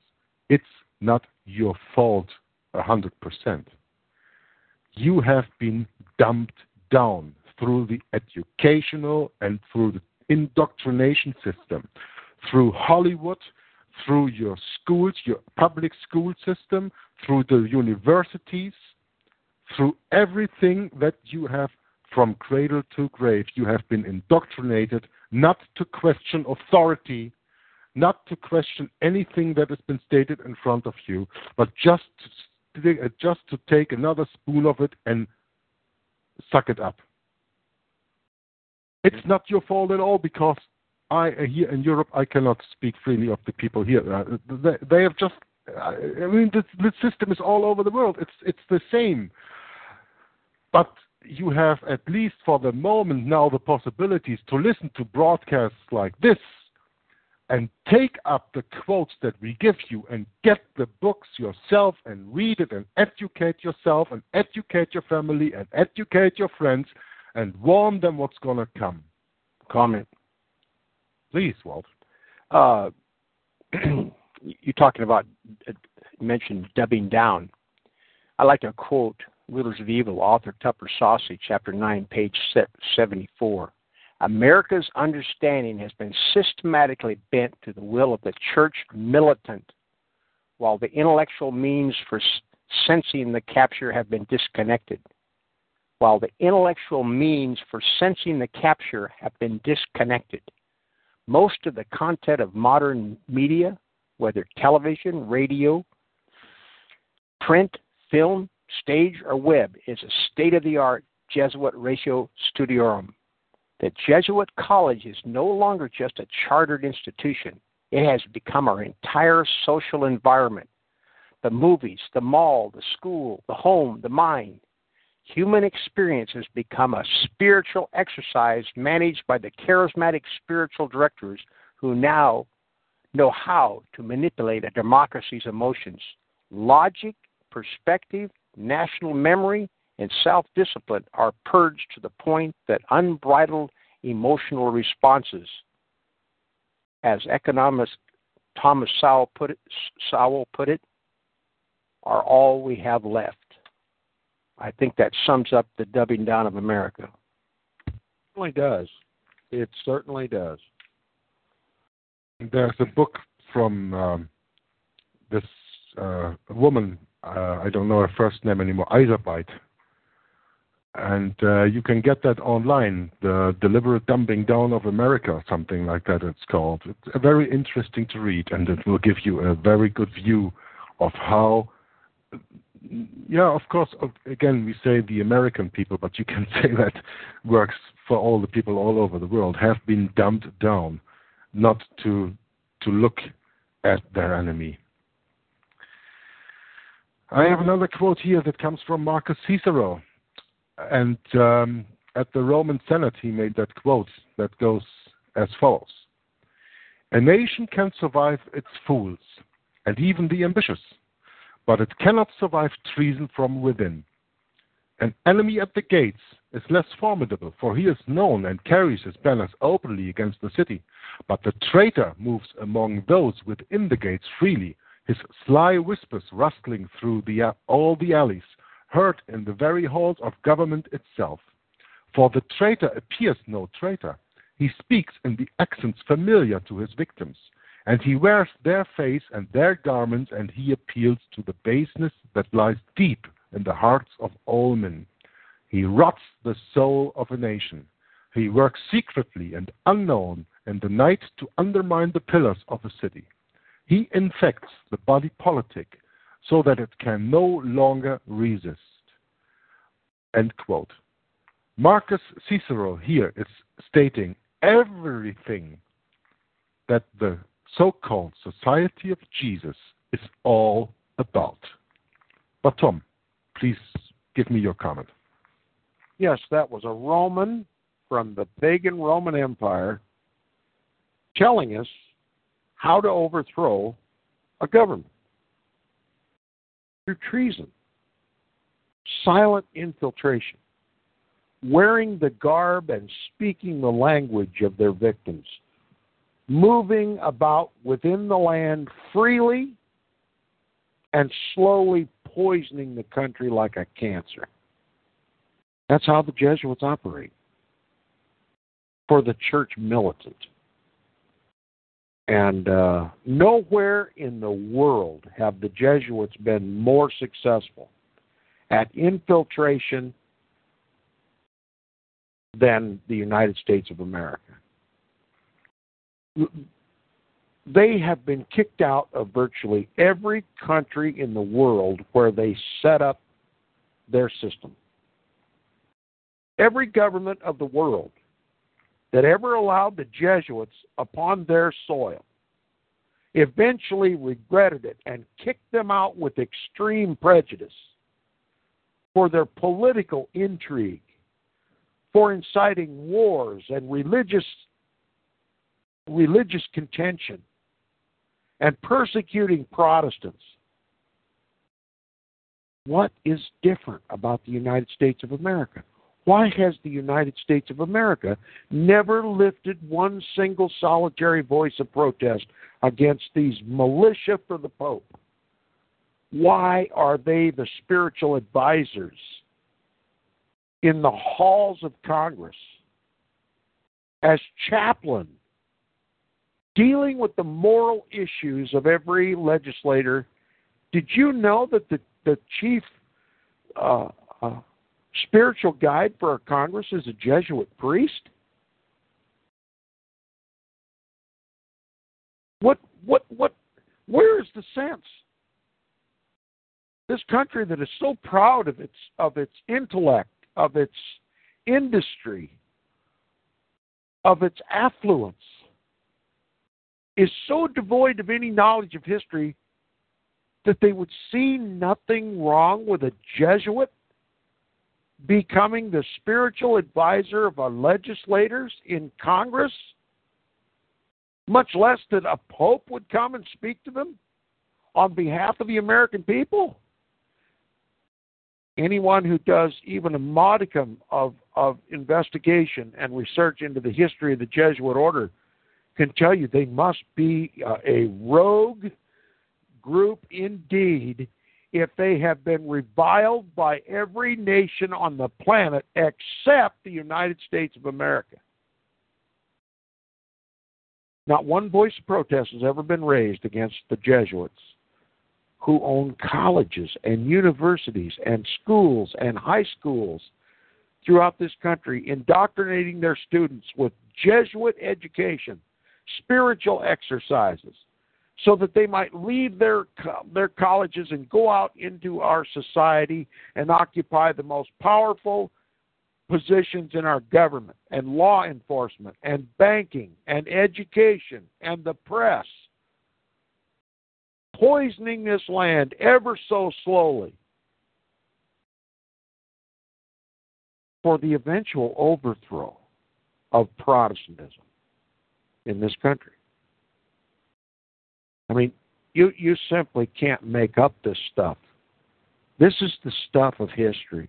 This is confirmed in a whole library of books. I'm looking at them right now. I've got nearly 400 books in my library written by Protestants, written by Roman Catholics, warning this country what would happen if we failed to kick the Jesuits out of this country, if we failed to stop their agenda. Charles Janicki was just one of them. And there should be no question in anybody's mind who really runs this country. The same ones who ruled France until they were kicked out. The same ones who ruled Portugal until they were kicked out. The same ones who ruled Italy. The very shadow of the walls of the Vatican were kicked out of Italy.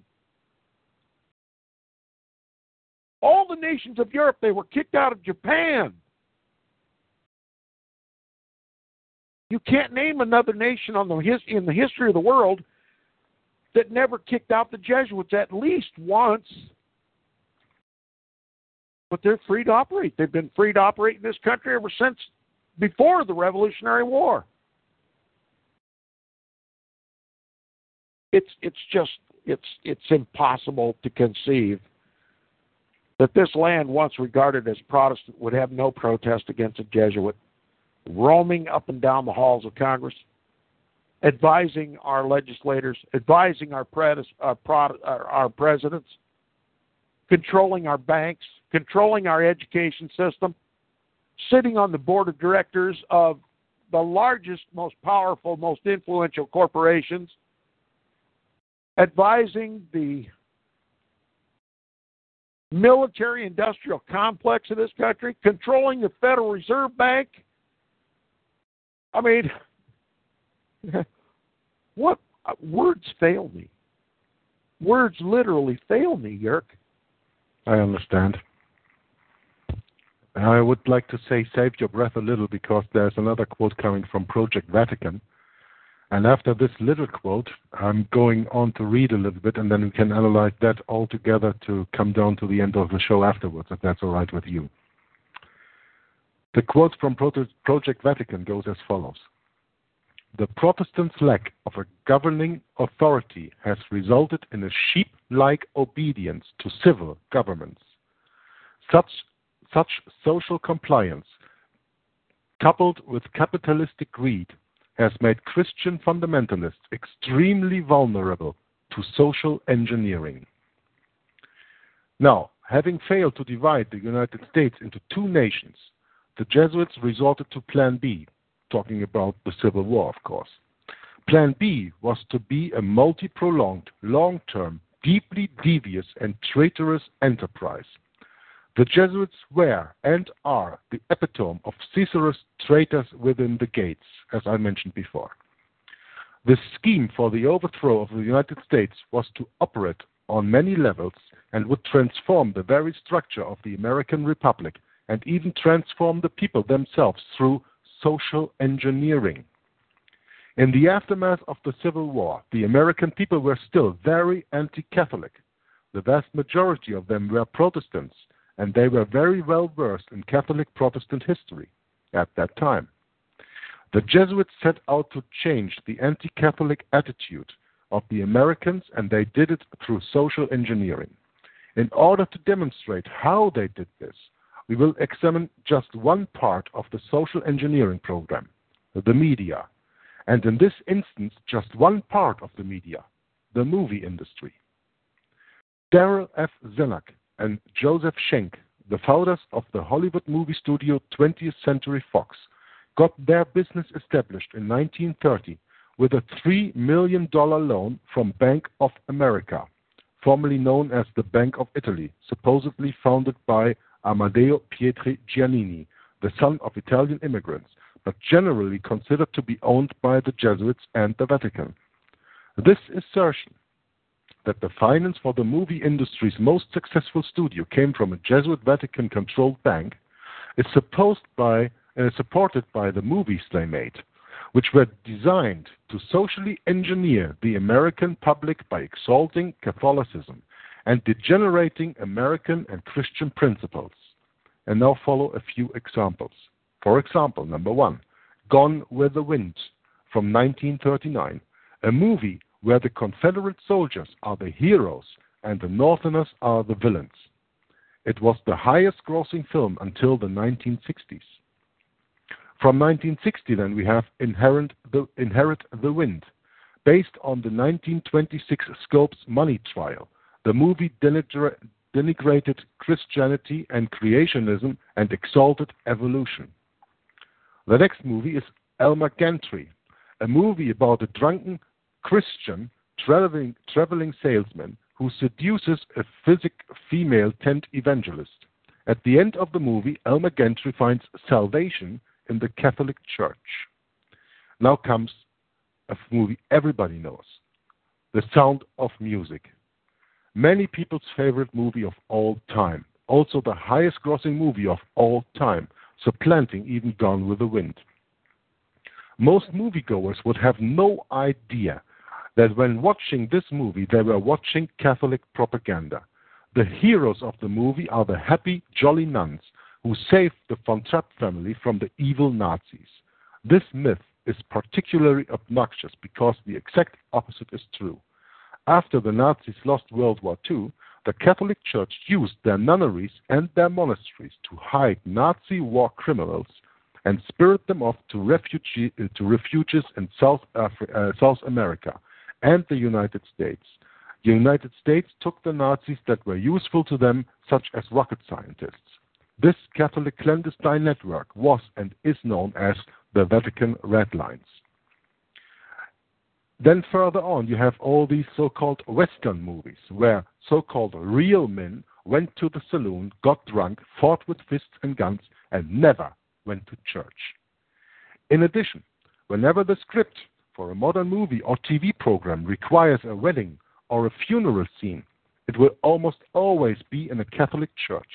Whenever a script requires a religious bigot, it is almost always a Protestant or some other religion, but never a Catholic. One major exception was the Godfather series. These movies did not portray the Catholic Church in a positive light. In fact, the series was a semi-accurate portrayal of the close connections between the Catholic Church and the Mafia, both of them profiting from the other. The purpose of the Mafia is to terrorize the Catholic population and keep them under control. The famous FBI maestro J. Edgar Hoover, for most of his law enforcement career, always denied that there was such a thing as organized crime, i.e. the Mafia did not exist. Who was he working for? I guess Tom will answer that a little bit later for us. Have the Jesuits and the Catholic Church been successful in socially engineering a change in attitude towards Catholicism in America? Yes, they have. After the assassination of Abraham Lincoln, there was enough recognition of the role of the Jesuits in the assassination, and there was enough fortitude on the part of the American government to break off diplomatic relations with the Vatican in 1867. Quote, this decision, the breaking of diplomatic relations, was based on mounting on anti-Catholic sentiment fueled by the conviction and hanging of Mary Surratt, a Catholic, for taking part in the conspiracy to assassinate President Abraham Lincoln. This quote is taken from Wikipedia article of the Holy See, United States Relations. This diplomatic divorce lasted until serious efforts began to be made under President Harry Truman to restore relations.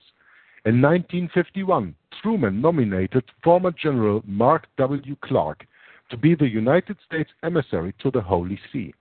But the Protestants were still Protestants. They rose up and demanded that the diplomatic divorce would remain in place.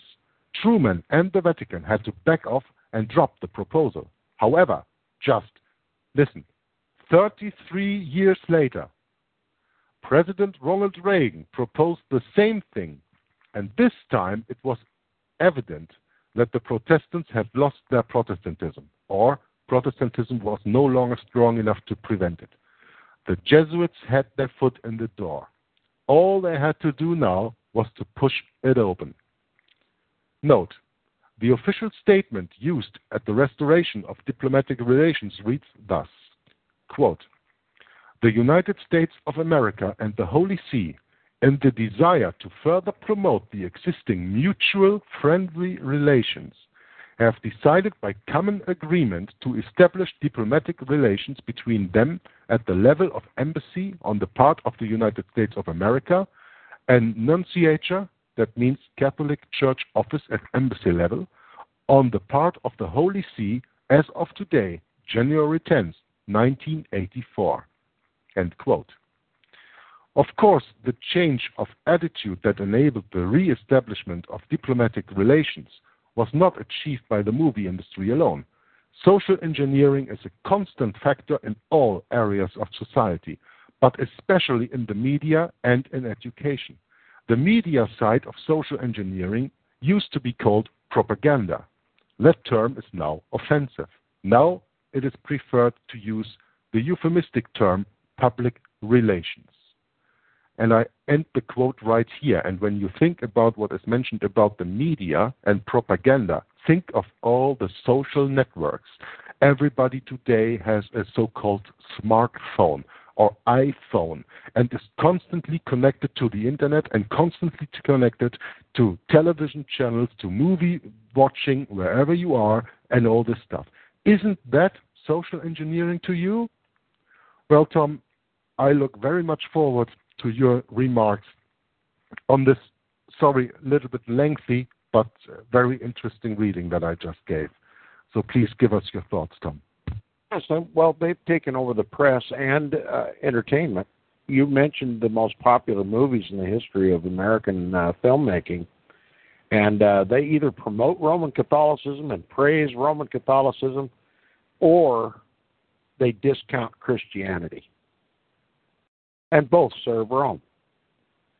And as far as the recount of the history of the development and reestablishment of formal diplomatic relations with the Holy See of Rome through the film industry, through people like Ronald Reagan, all of it is confirmed in this book that I just finished reading by Roman Catholic Ambassador to the Holy See, U.S.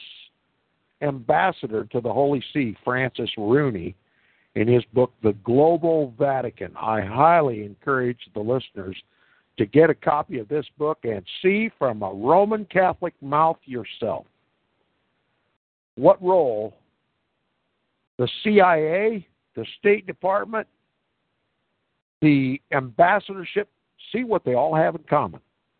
See what Ronald Reagan had in common with the papacy. Truman first attempted to establish formal diplomatic relations, but the Protestants put a stop to it. The question we have to ask is, why did the Protestants put a stop to formal diplomatic relations? Because they had not yet forgotten their Protestant heritage. They had not yet forgotten who the Antichrist was. They obviously didn't believe in futurism. They were still historicists in their beliefs and saw throughout history the man of sin, the son of perdition, the little horn, the Antichrist, the papacy. But that all died after futurism caught its hold. That paved the way for all the propaganda that came from Hollywood, all of the Roman Catholic, all of the Jesuit propaganda and social engineering that we were fed day and night. Now it's on our televisions every night. My wife still watches television against my best advice. And when I walk through the room and that television's going, I always see a crucifix hanging on the wall, on the television, or some other solar blaze, or some other Roman Catholic icon. The propaganda is wall to wall. It's day and night, and nobody's aware of it in this country. Very few are aware of the Roman agenda for this country. Our government is completely incriminated for its alliance with the man of sin. It is wholly corrupt. We could never expect anything righteous to come out of Washington, D.C. because of its unholy relationship with the man of sin. And Hollywood's propagandizing us for generations. The newspapers, the radio broadcasts, they all work together. You know, you can walk up to the common American on the street. What do you think of the press? Do you think it's controlled? Yeah, I think it's controlled. Who do you think controls it? They don't have a clue. Well, we have a clue. Well, they have a clue. They always say it's the Jews. Yeah, the Jews. Which God said, if they did not obey him, they would be the tail of the nations and not the head. That's what God said. So what power do you think the Jews really have? The disobedient, Christ-rejecting Jews. Are they the head of the nations? Do they control things? Or are they the tail of the nations, like God said? Well, according to the New Testament, we are living in the time of the Gentiles. That's right. And when you talk about the Jews who have power, you have to consider the term court Jews, or as it comes from the German original, Hofjuden, meaning the Jews that were at the court of the kings at that time, and still are at the court of the secular power, the temporal power of this world. And all of these court Jews are organized in Vatican knighthoods, whether it be Knights of Malta or any other knighthood. They are organized in those. Like, for example, the Rothschilds, who, what you can read in Rulers of Evil, I think it's about page 160 about there somewhere, that it is stated in the Encyclopedia Britannica, I think it was. Or no, the Encyclopedia Judaica, the Jewish Encyclopedia. Yes, exactly. I was just getting to that. Yeah, I was wrong there. The Encyclopedia Judaica, they are mentioned there as the guardians of the Vatican treasure. So, is the guardian the owner? Is he the one that can dispose of all the money? Is he the one that can do with it what he can do? Or is he just there to guard it and to collect it and to guard it for whom is something you have to ask yourself. I think this is something that we quite made clear during this broadcast when you listened a little bit about the thing about the First and Second American Bank and, of course, the Federal Reserve Bank that we have right now, who are really the owners of that, which is the Vatican. Therefore, they are the treasury. And the Rothschilds are Vatican agents. They were trained in Louis Legrand in France, a Jesuit university. They became experts at finance and banking, and the Vatican simply uses them to control the banks. And of course, everyone just stops short of full looking into the situation when they find out that the Rothschilds are Jews. But that's not all. They're also Freemasons, which is controlled by the Jesuit order. They were educated by the Jesuits. They were put in power by the Jesuits. They are financed by the Vatican. It's the Vatican's money that they handle. And I literally, I read this in Rulers of Evil, page 160, where F. Tupper Saucy calls them the guardians of the papal treasure. And I have to check this out. So I went online. The name comes from Meyer Amschel Rothschild und Söhne, M-A-R-S. They have the Red Shield, which is the German name for Rothschild, the Red Shield. Mars being the the planet of war and the god of war in the pagan Roman Empire, and the Roman soldiers wore red shields to defend themselves when they went into war. This is the soldiery of the Vatican. Yes.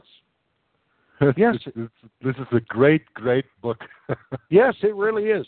And I looked it up in the Encyclopedia Judaica, the Jewish encyclopedia. It's free online under Rothschilds.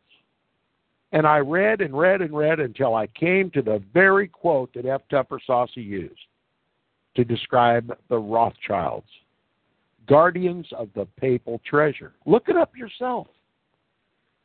That bank that is called a Federal Reserve Bank is a Rothschild-controlled Jesuit bank. And the debt that we, the American people, owe to that bank is owed to the Vatican. That's just mind-boggling. Now you know why the Vatican's got so much power in our government.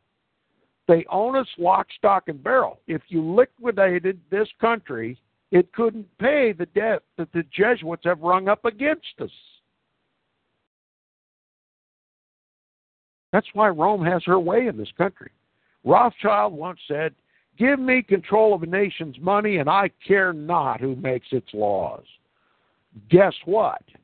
He got control of this nation's money, and he desperately needs to assure who makes the laws of this country.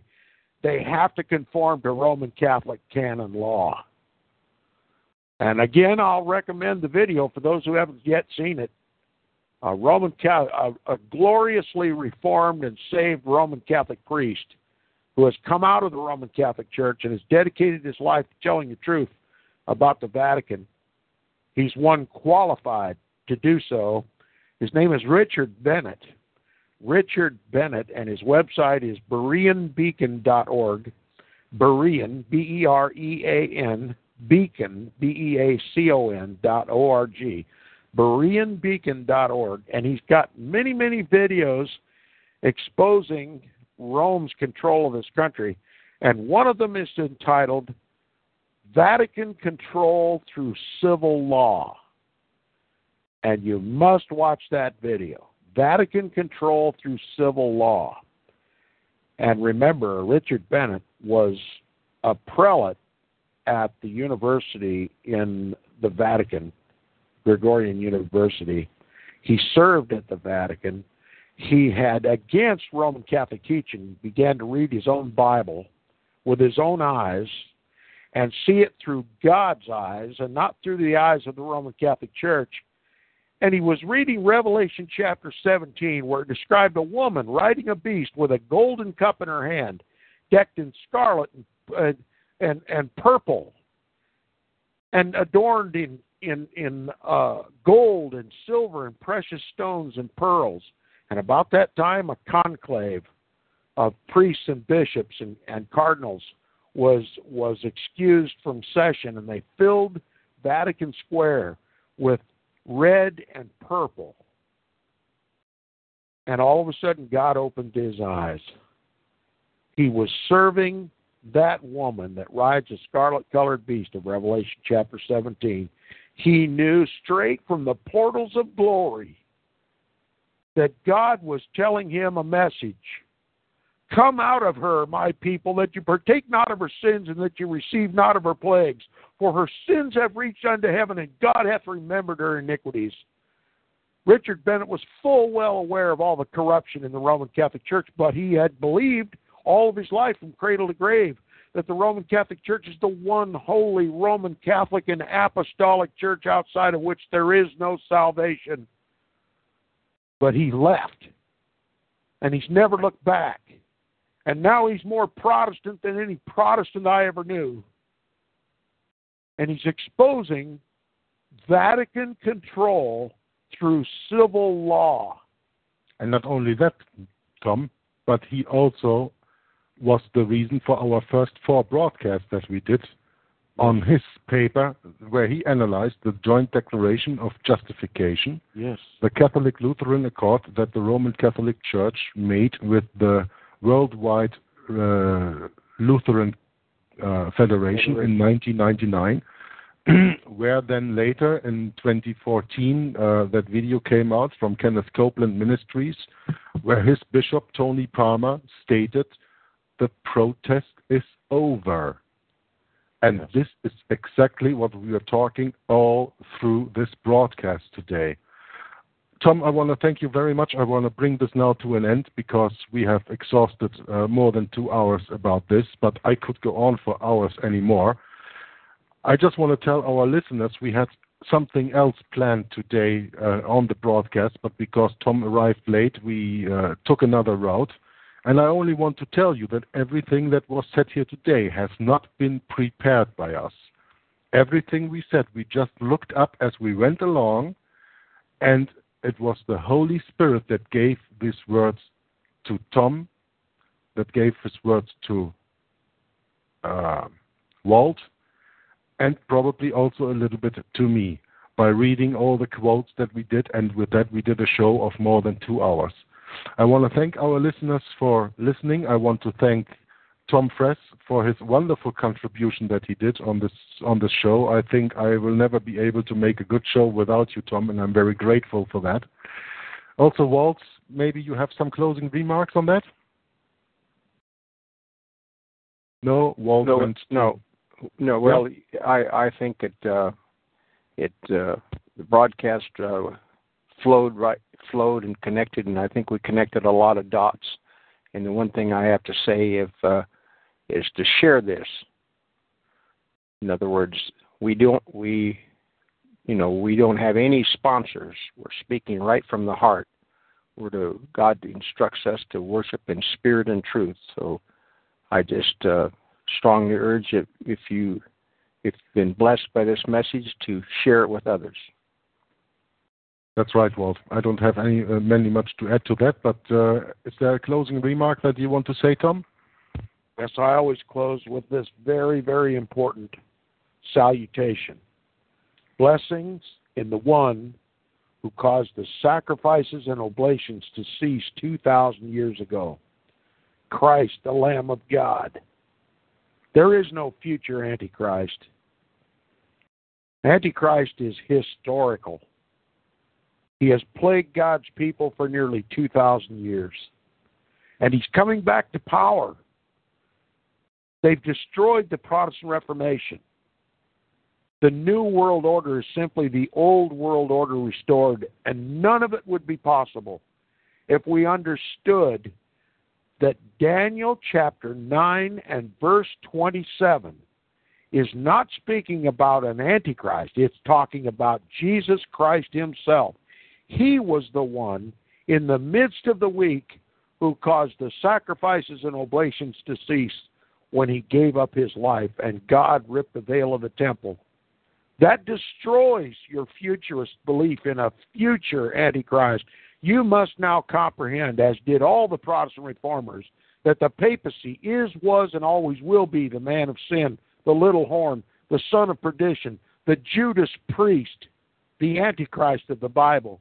You must restore your Protestant heritage, and you must join in the war that was begun in heaven and will not end until Christ's return.